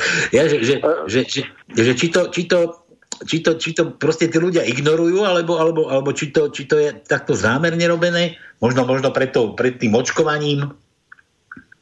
No, ja vyslovím svoju domienku a nech mi je dovolené povedať svoj slobodný názor. Ja si myslím, a už som to komunikoval viackrát, že celé to testovanie je iba testovaním národa slovenského, ako ďaleko je ochotný zájsť a ustúpiť. A je to len príprava na očkovanie. Pretože pravda, že pokiaľ niekto vyvolá takúto paniku, takýto chaos medzi ľuďmi, aj čo sa týka nemocníc a podobné veci, umretia tak potom dostane väčšinu národa do stavu, kedy si možno tí ľudia povedia, bože, už nech to všetko skončí, tak to do mňa napíchajte, nech mám svätý pokoj. Poviem to zjednodušene. A mám veľmi silné podozrenie, že presne o toto ide. A je to obrovský biznis. Koronabiznis, to nazvime, pokiaľ ide o tie akože vakcíny, ja to volám neuverené sárajty, a budem to tak volať, je úplne jedno, či príde z východu, alebo zo západu, alebo z inej galaxie, pretože keď niekto niečo vyrobil pred pár mesiacmi a nie je to otestované a nie je to klinicky overené a podobne, tak nikto ma nepresvedčí, že je to bezpečné a v živote si to seba nenechám pichnúť. A zopakujem to, čo som povedal pred približne mesiacom u vás v Slobodnom vysielači. Keď sa vakcína proti chrípke vyrába alebo vyvíja, lepšie povedané 15 rokov, tak nikto ma nepresvedčí a na to nemusí mať vyštudovanú vysokú školu lekárskú, že vakcína, ktorá je vonku niekoľko týždňov, mesiacov, je v poriadku. Nie je v poriadku a jednoducho podľa mňa je len toto všetko, čo sa deje, mediálna masa Slovákov, aby prijali očkovanie, pretože im nejde o to, aby ho prijali to očkovanie, pretože tomu budú vnútorne veriť. Však máme prieskumy, to sú ich prieskumy. A sami tí liberáli na čele s Matovičom lamentujú nad tým, že ako je možné, že ešte menej ako polovica Slovákov, dokonca len tretina Slovákov viac menej chce sa dať zaočkovať dobrovoľne, že ako je to možné. Tak oni pochopili, že to nemôže byť o dobrovoľnosti, tak to je kombinácia. Vyvolať paniku, vyvolať strach, chaos, a zároveň to bude ako testovanie, to očkovanie, dobrovoľné na silu. Čiže podmienia dobrovoľnosť očkovania s nejakými sankciami presne tak, ako pri tom testovaní. Tak ako pred včerom, alebo pred 2 dňami, alebo včera, ako Matovič do Kamier povedal na plné ústa, že áno, priznáva, že to jesenné očkovanie bolo dobrovoľné, ale pokiaľ ide o okres Nitra, bude viac menej také povinné, pretože ten, kto sa nepreukáže negatívnym testom, nebude môcť ísť ani do práce. A toto je tá špinavosť. Toto je ten hygienizmus. Prečo Matovič a prečo Krajčí a ďalší nepovedia? Slováci, Slovenky, budete povinne testovaní, budete povinne očkovaní. Ale oni povedia, všetko bude dobrovoľné, aj očkovanie bude dobrovoľné, ale keď sa nepôjdete dať zaočkovať, takáto sankcia. A toto je to svinstvo a toto odmietame. Toto už bolo ešte v prípade toho prvého testovania od Oravy a potom aj celého Slovenska, keď sa testoval. Toto je akože nič, to je akože opakovaná história. A na druhej strane teda, že bez toho negatívneho papieru alebo bez nejakého preukázania toho, že si negatívny, sa nebudeš môcť pohybovať možno po meste, alebo možno aj po meste, po Slovensku z bydliska nemôžeš ani nos vystrčiť. A na druhej strane ku koncu roku bol schvaľovaný zákon o tom núdzovom stave. Tam akože stačil len obyčajný igelit a dokonca mohli aj pozitívni, aj každý, kto tam mal čo s tým spoločné, aby nazbierali určitý počet hlasov, aby si to mohli schváliť, tak do Národnej rady mohli poslanci chodiť. Dokonca tam sa dostala výnimka. Vieš? To mňa akože ráža toto na tom, že taký hrozný vírus, taký strašný vírus, čo narobí a na niekoho je iný meter a na iného je iný meter. Ale keď sa to aspoň takto neťahalo, nepropagovalo. To je na tomto smutné. Áno, to by som chcel povedať, lebo som počúval aj Tona v prvej časti, inak, aby som aj na to pamätal, tak chcem Tonovi aj touto cestou odkázať, aby bojoval. On je silačisko, on to všetko zvládne a praje mu pevné zdravie, aby to zvládol. On je zdravý, to sa neboj, to už je vylizaný z toho. Ale aj to si neodpustím tú poznámku, pretože aj slobodný vysielač je tej kategórii, kedy má nálepku, že je dezinformačný, konšpiračný a podobne. A ja som rád, že ste s Tonom túto diskusiu viedli, pretože Tono prekonal koronavírus a dali ste mu priestor. A tým pádom ste dali celému Slovensku jasne najavo, že slobodný vysielač sa snaží dávať priestor všetkým, snaží sa šíriť tú pravdu a ju šíri a nemá problém dať priestor človeku, ktorý koronavírus prekonal, ale aj človeku, ktorý možno koronavírus popiera. A takto by to malo byť vo všetkých médiách a na základe takýchto diskusí by sa potom mala zvládnuť aj vytvoriť koncepcia boja proti koronavírusu, pretože ani ja, ani slovenské hnutie obrody, a to je všeobecne známe, nie sme popierači koronavírusu, len hovoríme, že to, čo sa deje ohľadom tej mediálnej propagandy, liberálnej, ohľadom tej údajnej a fiktívnej pandémii, to sa nám nepáči a to nie je správne, pretože ja som presvedčený o tom, že pandémia koronavírusu na Slovensku jednoducho nie je. Je tu pandémia vládnej hlúposti a štuposti a to všetko ostatné súvisí práve s tým. A keď sme pri okrese Nitra napríklad, tak aj to som zavesil na Facebook, ten status. Podľa mňa je pandémia vládnej tuposti to, keď Matovič nechá pozatvárať prevádzky malým živnostníkom, podnikateľom, ale nechá otvorené novodobé pracovné tábory, automobilky, kde sa premelú tisíce ľudí. To je podľa mňa prejav vládnej tuposti a hlúposti.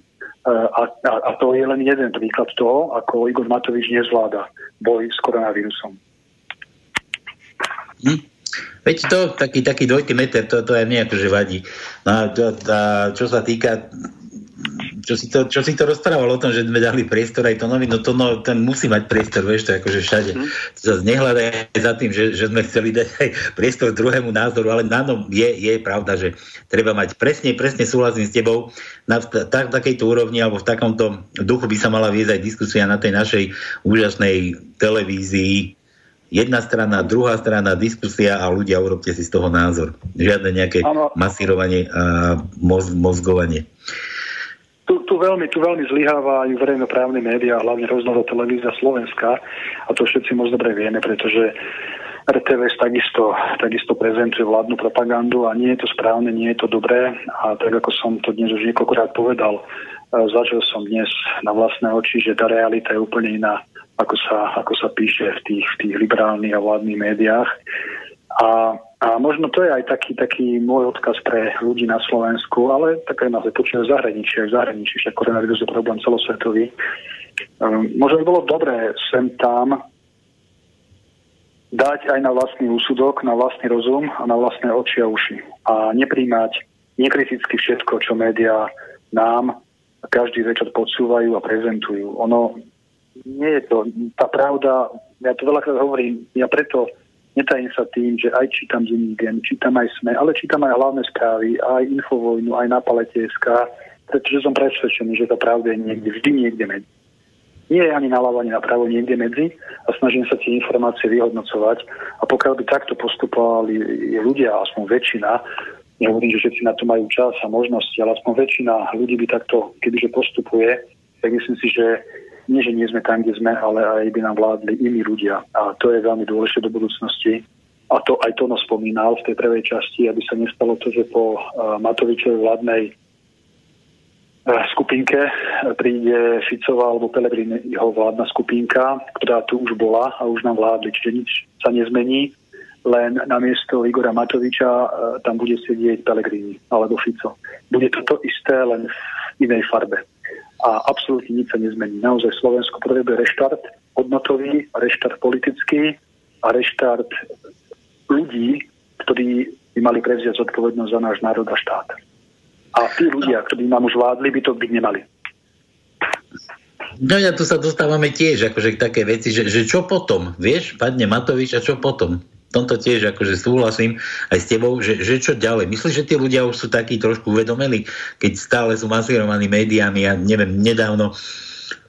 Ale teraz tá korona zase nás die, ale ja som nechcel len o tej korone. Ja som myslel, že plošne masírovaný, už len vôbec tomu, že kto inklinuje k Rusku je rusofil a k Amerike treba ísť na to je naša budúcnosť. Európska únia, chápeš, všetko sa k tomuto masíruje masti, do toho tá korona, do toho vakcinácia. Neviem, nedávno som na YouTube mal možnosť sledovať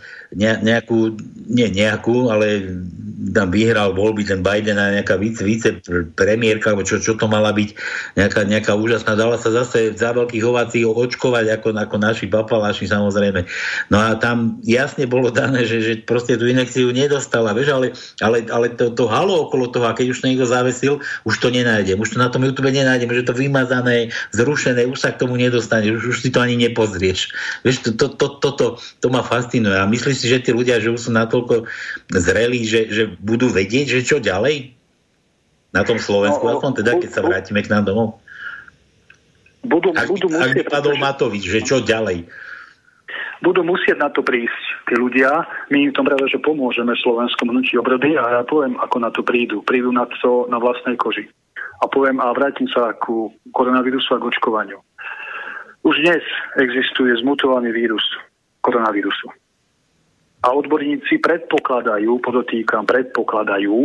že súčasná akože vakcína by mala fungovať a proti tomu zmutovanému vírusu. By mala.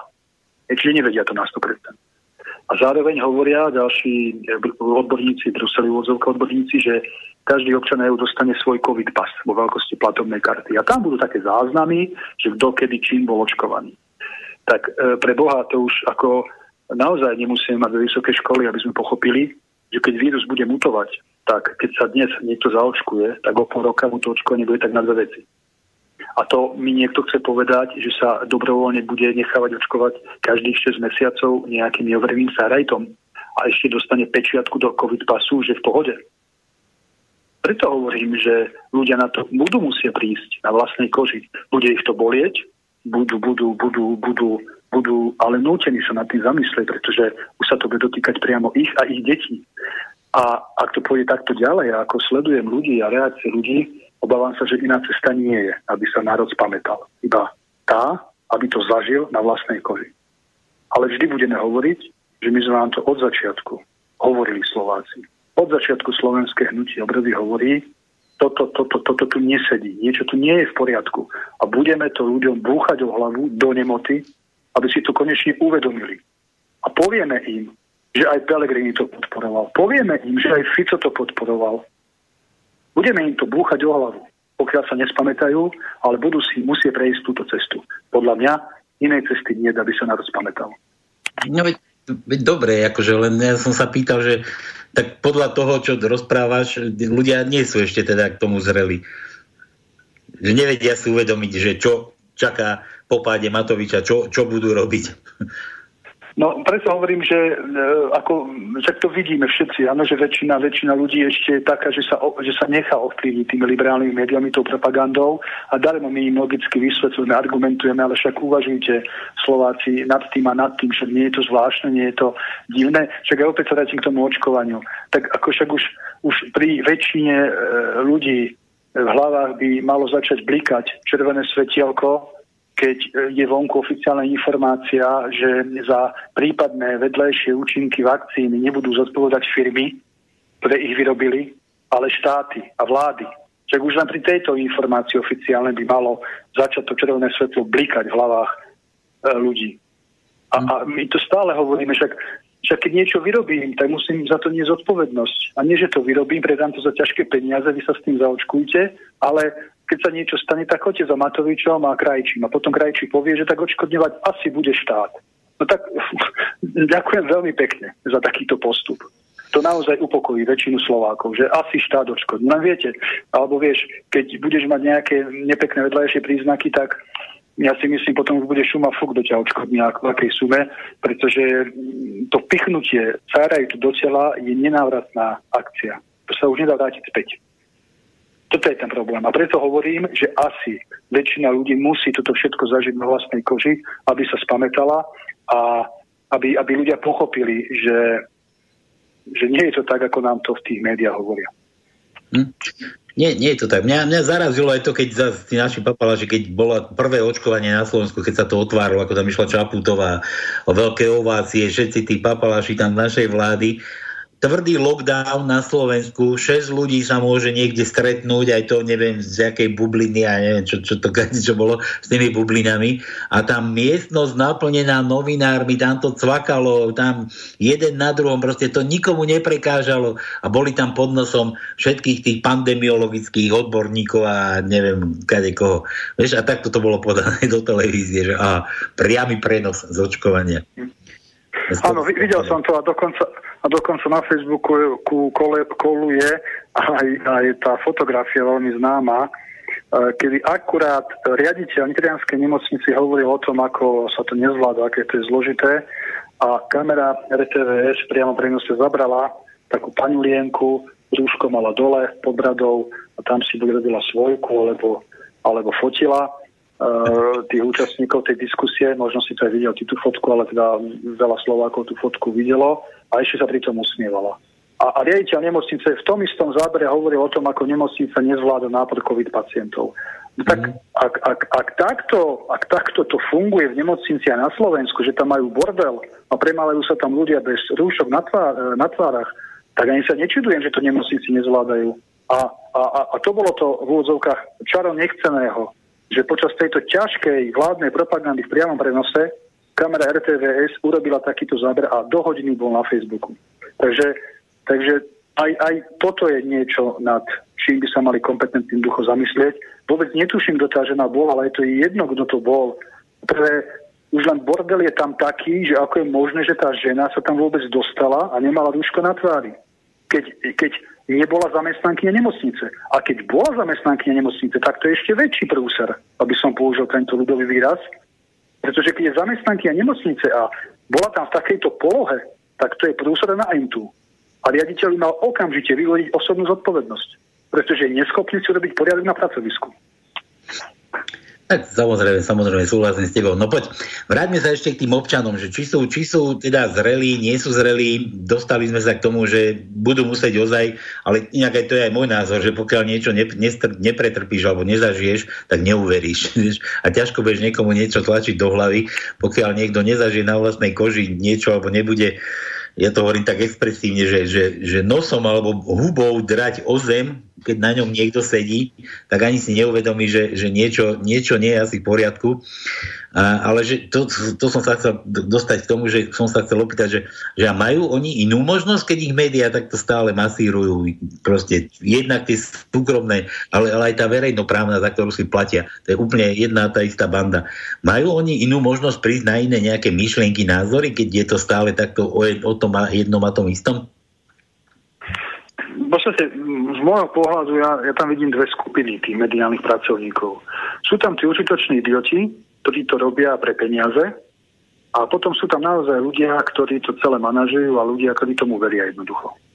Ale myslím si, že tí užitoční idioti, tí sú vo väčšine, pretože za peniaze dnes veľa ľudí urobí hocičo a nemusíme sa baviť o tisíckach eur. Sú aj ľudia, ktorí za 500 eur dokážu robiť neskutočné veci. Takže myslím si, že toto je problém súčasných médií a neriešim momentálne súkromné médiá, pretože súkromné médiá budú vždy hovoriť a vysielať to, čo chce majiteľ. Ale veľmi ma hnevá tá situácia RTVS, pretože RTVS platíme my všetci z našich daní, poplatkov a v RTVS by mali byť presne takéto diskusie, ako je dnes je v slobodnom vysielači. Zaujímavé, človek, ktorý prekonal koronavírus, človek, ktorý kritizuje pandémiu koronavírusu, to znamená ja. A toto by malo byť v verejnoprávnych médiách. A nad týmto sa stále zamýšľam, že to je jedna z prvých vecí, ktorá sa musí dať do poriadku, keď sa zmení vládna moc na Slovensku. Taká otázka, Robo, ty si vlastenec, by sa dalo povedať, lebo aj sa tým hrdíš, aj to z teba srší, že si vlastenecky naladený. Ja som nedávno čítal taký komentár, narážal tam nejaký pán, narážal na tieto sviatky, tak samozrejme sviatky, Vianoce, Nový rok, rozprávky. Ale on proste išiel na to trošku inak, že kedysi, neviem, kedy sa premenovala, to som nepostrehol, ale že sa volala, že STV1, STV2, potom vznikla 3, tak zrazu sa zrušili názvy. STV už není, že Slovenská televízia 1, ale už je len jednotka. Je 2, je 3. Že už tu zmizol ten názov, že Slovenská. No a čo ho neprekvapilo vôbec, že teraz pochopil ten dotyčný, čo písal ten komentár, že kvôli čomu to bolo, pretože bolo zvykom, že cez Vianoce a na Nový rok deťom sa púšťali slovenské a české rozprávky proste z našej produkcie. No a teraz nič iného nečakalo, len nemecká rozprávka. Proste, vieš, či to náhodou už nebolo takto mienené dopredu, že zmizla slovenská televízia, vznikla jednotka. A už tam proste, už tam ani tie naše slovenské rozprávky nedávajú. Neviem, či to bol zámer kvôli rozprávkám, ale určite to zámer bol, pretože ja si pamätám, keď bola Slovenská, však väčšina z nás si pamätá, keď bola slovenská televízia, aj sa teda volala STV, mala značku, bolo STV1, aj logo bolo STV1, STV2, ešte farebné dokonca, biela, modrá, červená, to si pamätáme ešte za vlády Vladimíra Mečiara v 90. rokoch. A potom postupne prichádzal taký úpadok slovenskej televízie, no až nakoniec ju zlúčili so slovenským rozhlasom a vzniklo z toho niečo, čo sa volá Rozhlas a televízia Slovenska. Mne osobne sa to nepáči, pretože ja myslím, že slovenská televízia by mala byť slovenská televízia, so značkou ST by sa malo pracovať a je to dobrá značka marketingová a podľa mňa, pokiaľ ide o obsah, tak slovenská televízia musí vysielať. A dokonca zákon je to prikazuje, že má vzdelávať ľudí, má viesť ľudí k vlastenectvu a tak ďalej. Čiže týmto pôvodným hodnotám a nastaveniu by sa STV mala jednoducho vrátiť. A dokonca som zachytil taký komentár alebo postoj nejakých mediálnych akože odborníkov, že RTVS by ušetrila stovky tisíc eur, ak by nedabovala do slovenčiny tak veľa programov. No, tak ako nech sa na mňa nikto nehnevá, ale tak ja si neplatím RTVS, televíznu sekciu za to, že budem počúvať a sledovať programy v japončine, v taliančine, v francúzštine a sem tam si prečítam po slovensky titulky. No tak to zase odtiaľ potiaľ. Hej. Sú veci, ktoré sa nedajú vyvážiť peniazmi. A slovenská televízia alebo RTVS v súčasnosti má vysielať práve po slovensky a viesť ľudí k vlastenectvu a vzdelávať ich. Toto je poslanie STV a k tomuto poslaniu sa vrátime a toto poslanie bude STV určite v budúcnosti naplňať veľmi nekompromisne. Kedy to bude? Ešte to mi povedz, kedy to bude? No to bude vtedy, keď väčšina Slovákov na vlastnej koži pocíti to, ako veľmi sa mýlili, ak verili mediálnej liberálnej propagande súčasnej. To bude vtedy. Čiže závisí to od ľudí, kedy sa preberú.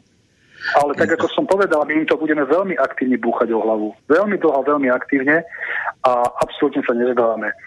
Ja som aj s kolegyňou Katarínou Bokovou nakručil veľmi svieže novoročné video, kde som jasne povedal, že sa nikdy nezdáme a Slovenskú republiku tejto bande nevydáme a budeme o Slovenskú republiku, o jej charakter, o jej hodnoty bojovať a my nakoniec zvíťazíme, túto bandu vyženieme z vládnych pozícií, to otázka času, ale na to práve, že potrebujeme aj to, aby sa väčšina Slovákov prebrala a ona sa prebere len, a tak ako som povedal, väčšina ľudí to musí pocítiť na vlastnej koži, pokiaľ nechcú akceptovať a zamyslieť sa nad tými logickými argumentmi, ktoré im momentálne my ponúkame. Nie násilne, len logicky, slovne počas diskusie.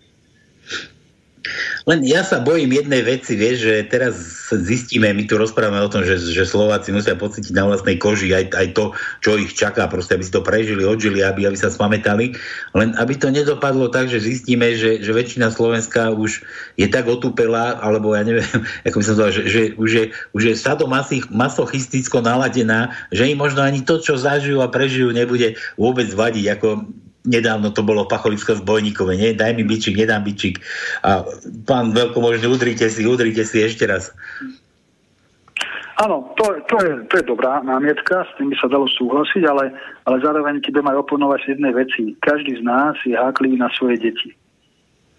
Vieš, a v živote človeku môžu siahnuť na všetko, ale ako náhle niekto začne siahať na tvoje deti a tvoju rodinu, tak to už sa prebere aj, hádam, ten najväčší skeptik. A žiaľ hovorím, že ak to takto ďalej pôjde a Slováci sa skorej nespamätajú, tak im začne systém siahať na ich deti, tak až potom sa spamätajú.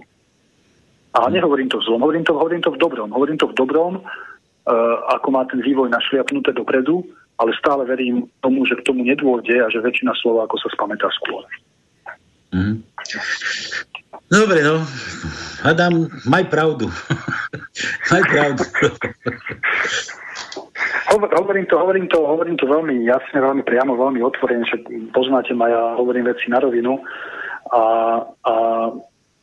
hovorím to aj toto takto na rovinu, pretože naozaj, tak ako to sledujem, analyzujem, ten vývoj nejde dobrým smerom a takisto aj dnes to odznelo, a Tomo to spomínal, že on si myslel, že v tom novembri, decembri to bude lepšie, ale v januári je to ešte horšie. No, ak sme zažívali veľmi ťažký rok 2020, tak rok 2021 bude ešte mimoriadne ťažší. Marec, apríl nás čaká neskutočné mediálne vymývanie mozgov ohľadom očkovania. Už to pomaly začína. Tak som si vzdychol, že naozaj každý z nás bude mať čo robiť, aby si zachoval svoj zdravý sedliacky rozum, aby nepodľahol panike, aby ochránil svoju rodinu, svojich blízkych, a bude to mimoriadne náročné. Teraz sa budú lámať charaktery a teraz každý z nás ukáže, čo v ňom je. Či je pevný v kolenách, alebo sa nechá zlomiť. Veľmi ťažký rok nás čaká. To nie som pesimista, to konštatujem, ako to vidím. Mám tu mail od poslucháča, že opýtaj sa pána hostia, Peter sa pýta, opýtaj sa pána hostia ŠVECa, že či naozaj na Slovensku netreba vymeniť národ a nie politikov. Lebo tento národ žije s hosypou. Nepamätá si nič. Ani to, že ten Pellegrini, Pelek Pútnik ho nazval, teraz je na špici zvoliteľnosti jeho novej strany Hlas. Choré. Peter. Toto je taká zaujímavá otázka. Ja odbočím predtým, ako odpoviem, aj tie prieskumy. Viete, zase nemôžeme dôverovať tomu, že keď nejaký prieskum vyskočí a Pellegrini má 20%, že to naozaj tak je. To je súčasť informačnej vojny. To je to mediálne masírovanie. Pellegrini nemusí mať 20%, v reáli môže mať 8%. Ale tým, že každý mesiac tie médiá vyhadzujú 20%, tak v podstate už ako keby to do podvedomia voličov sugerovali, však budem voliť Pellegrini, alebo má 20%. Toto je tá tiež špinavá mediálna politika, ale je to súčasť informačnej vojny. No a pokiaľ ide o tú výmenu národa, nemyslím si, že národ by sa mal vymeniť. Národ sa musí vzdelávať, takže začať v školstve. Národ sa musí mediálne viesť, začať rozhlas a televízia Slovenska, ako som spomínal, a národu treba dať sociálno-ekonomické zázemie. Mať silnú proslovenskú ekonomickú víziu, filozofiu, aby Slováci pracovali na seba vo svojom slovenskom štáte. A presne toto všetko ponúkame my v Slovenskom hnutí obrody, dlhodobo to komunikujeme a toto je podľa mňa cesta. Je to veľmi náročná cesta, to sa neurobí zo dňa na deň, ale niekde sa to musí seknúť a začať sa. Sú veci, ktoré sa dajú urobiť za rok, za dva. Sú veci, ktoré sa urobia za jedno, možno 2 volebné obdobia. Ale musíme začať, lebo keď to takto ďalej pôjde, tak slovenský národ a slovenský štát budú veľmi, veľmi plakať. A to nemôžeme, ani to nechcem dopustiť, aby sa to jednoducho stalo. Mm-hmm.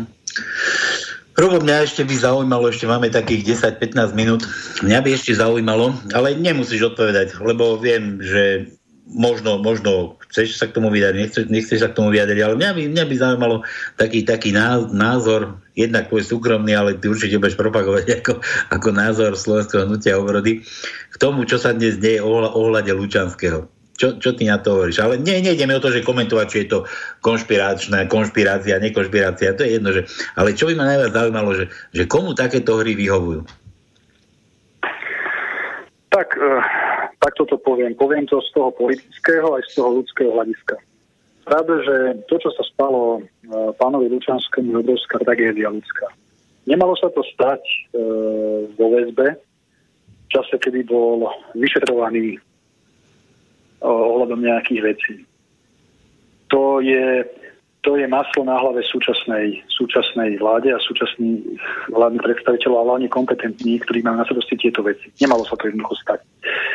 Podľa medializovaných informácií je tam veľa nezrovnalostí, pokiaľ ide aj o zranenia Lučanského a podobne, aj pokiaľ ide o smrť Lučanského vo väzbe. A z politického hľadiska, poviem to tak, je to nepekné, ale je úplne logické, že niekto sa na tom snaží politicky priživovať a získavať politické body. A myslím tým konkrétne teraz Smerákov, ale aj Pellegriniho ľudí, pretože pravda, že je to vec, ktorá rozpohybovala nejaké emócie v spoločnosti. Nie je pekné, že smrť Lučanského opozícia zneužíva na získavanie politických bodov, ale úplne pragmaticky poviem, no čo iné sa dalo od nich čakať. Vidím, že sa do toho oprú a budú na tom parazitovať. Ja poviem za seba svoj názor aj za slovenské hnutie obrody. My sme k tomu aj s Katarínou Bokovou dali stanovisko von. A v súčasnosti som veľmi zvedavý na to, aký záver bude mať komisia, ktorá bola na to vytvorená, pretože v tej komisii nie sú iba predstavitelia vlády a Kolíkovej, ale sú tam aj zástupcovia iných organizácií a predstavitelia iných národových prúdov. Čiže to zloženie je zaujímavé a veľmi ma zaujíma, s akými závermi príde. A potom sa možno k tomu, ako slovenské hnutie obrody postavíme, ale tak, ako som povedal, sú tu tieto dve roviny, ľudská a politická. A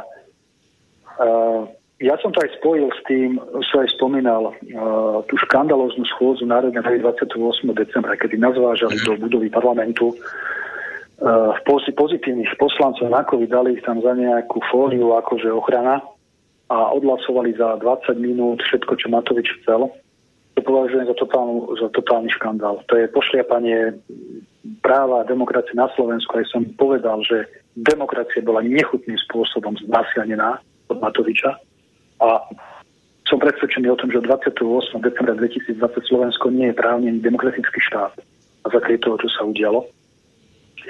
A ono to celé smeruje jednoducho tam, že tieto veci, ak sa potvrdí to, že aj smrť Lučanského súvisí s kráglovaním, lebo ja som tak pomenoval, s kráglovaním politických oponentov, tak to bude obrovský problém Matoviča a ďalších. A som potom veľmi zvedavý, ako sa k tomu ľudia na Slovensku postavia aj samotný Matovič. Pretože evidentne je už dnes, že nie je to tak, ako sa nám snaží nahovoriť vládna propaganda a súčasná vláda. Je tam veľmi veľa nezrovnalostí, ale nemalo by sa do toho vnášať politikum. Momentálne nikto by na to nemal sa snažiť získať politické body, ale skôr chladnokrvne by sme mali sa dožadovať výsledkov, záverov prešetrovania a potom žiadať nápravu a vyvodiť dôsledky voči zodpovedným a kompetentným. A to by ma zaujímalo, ty veríš tej komisii, čo tam bude? Že sa dozvieme pravdu? Ešte raz tú otázku, nerozumel som. Že či ty veríš tej komisii, ktorá bola teraz tam zvolená, že či sa dozvieme pravdu? Spomínali, že tam boli aj z opozície, aj myslím Kotleba tam bol, ale už som zase niekde pochytil, že to už sú takí ľudia, ktorí, ja neviem, že Kotlebovi hrozí tvrdá basa, Saková tam bola nasadená len kvôli tomu, aby zistila, čo všetko Lučanský vedel, lebo tam chceli ich nazerať tam do tých výpovedí kadejakých vyšetrovacích, či sa k tomu dostanú, nedostanú. Myslíš, že sa dozvieme akože naozaj pravdu aj o tejto komisie? No, možno je veľká pravdepodobnosť toho, že sa nikdy nedozvieme úplnú pravdu, ako to naozaj bolo ohľadom Lučanského. A aj to je možnosť. Ale ako som povedal, v tejto chvíli ja osobne teda čakám na ten záver komisie, čo iné nám aj zostáva iba čakať, že čo bude nové v tejto kauze. Ale hovorím, je to maslo na hlave Matoviča a ďalších vládnych predstaviteľov, pretože ja to otočím. Predstavme si, Pavol, že by predstaviteľ opozície alebo človek, ktorý pracoval v štátnej pozícii v čase, kedy opozícia vládla, aby som bol presný, zomrel vo väzbe za vlády Róberta Fica. Vieš, čo by sa dialo? Tu už nie, že boli protesty, tu by Marťania pristali. Viem si to živo predstaviť. No, toto je na tom ten ďalší paradox, že teraz sa niekto tvári, akože tu je táto správa, kamerový systém alebo kamerové záznamy nedáme, alebo nie sú, alebo však uvidíme a to sa stalo takto, ale všetci teda akože buďte pokojní a tak, ale kebyže to stane za vlády Fica, a to teda vôbec nie som Fico volič ani Smerák, každý to o mne vie, ale úplne na rovinu, objektívne, pragmaticky sa k tomu staviam. Kebyže sa toto stane za vlády Fica, tak Fico by toto politicky nerozchodil, ani kebyže 25 hodín denne behá okolo rieky. Dobre, Robo, mám tu ešte jeden mail, to vám dáme na záver. Kamil sa pýta. Dobrý večer. Zmena príde, ak sa všetky pronárodné strany spoja. Za seba osobne však môžem povedať, že potom, ako skončil môj hlas pre Harabína, ktorý aj so svojou obrovskou mediálnou kampaňou nedosiahol vôbec nič, už neexistuje iná možnosť, než aby som volil v budúcnosti LSNS. Zase, pozri sa. Oni ten parlament majú istý v každom prípade a tam tie percentá určite neprepadnú. Že spojte sa s Kotlebom, vydúbte si u ňoho rovnaký systém, ako má Dostal v Saske, teda úplnú nezávislosť a máte môj hlas. Ďakujem, Kamil. Človeče, pozri, ako... Ďakujem za ten názor. Nie je to také jednoduché, ako to poslucháč napísal, a ten, kto sleduje tú proslovenskú scénu, aj pokiaľ ide o prezidentské voľby, aj voľby do Národnej rady, vie, že tie pokusy odo mňa aj zo strany slovenského hnutia obrody boli. Nie jedenkrát. Záujem bol nulový, takže tak ja to poviem opäť tak na rovinu. No, viete to, ako keby, že sa chcete silou mocou s niekým ženiť a ona o vás nemá záujem. No. Takže asi takto by som to povedal.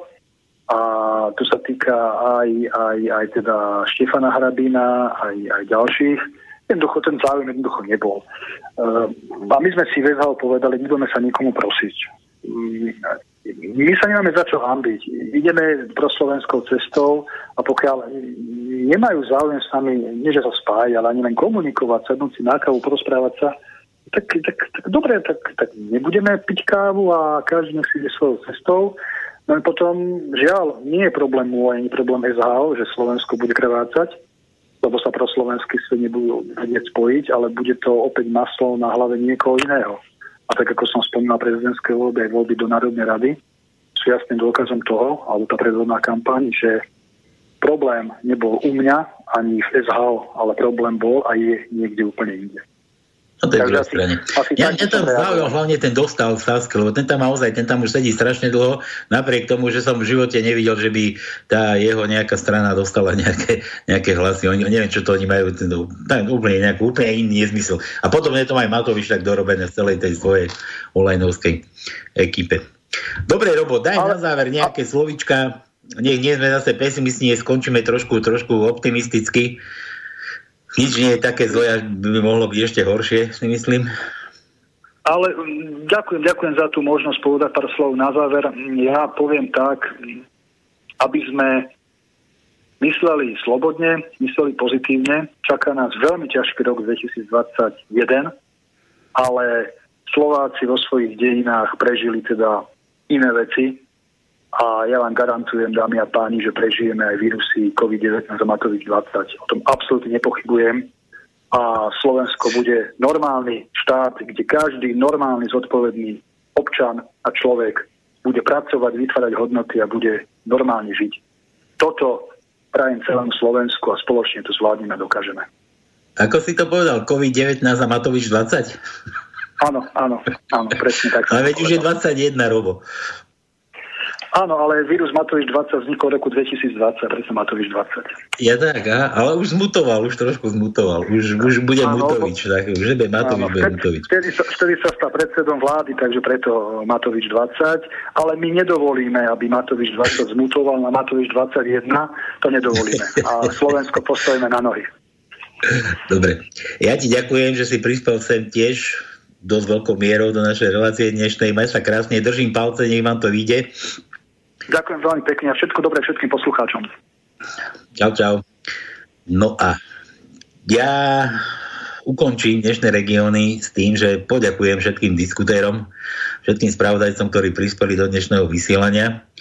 Dúfam, že si zase zoberiete niečo z dnešnej relácie, no a tak ako sa to snažíme spropagovať, aby aj naše médiá boli vyvážené a aby dávali možnosť stranám vyjadriť svoj názor a ľudia si mohli urobiť úplne svoj vlastný názor, tak aj vy si zoberte z tejto relácie, čo považujete za vhodné a hlavne buďte sami sebou a neprepadnite do nejakej mediálnej žmýkačky. Toľko všetko k dnešnej relácii, zase opäť o 2 týždne v relácii Regióny. Rád uvidím. Majte sa krásne, želáme ešte príjemný podvečer.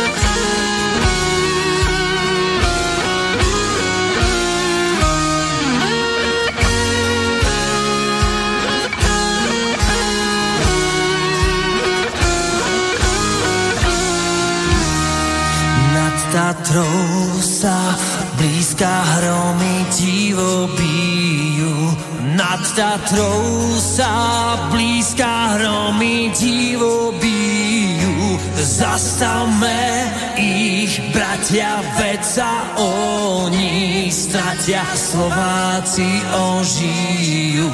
Zastavme ich, bratia, veď sa oni stratia, Slováci ožijú. To Slovensko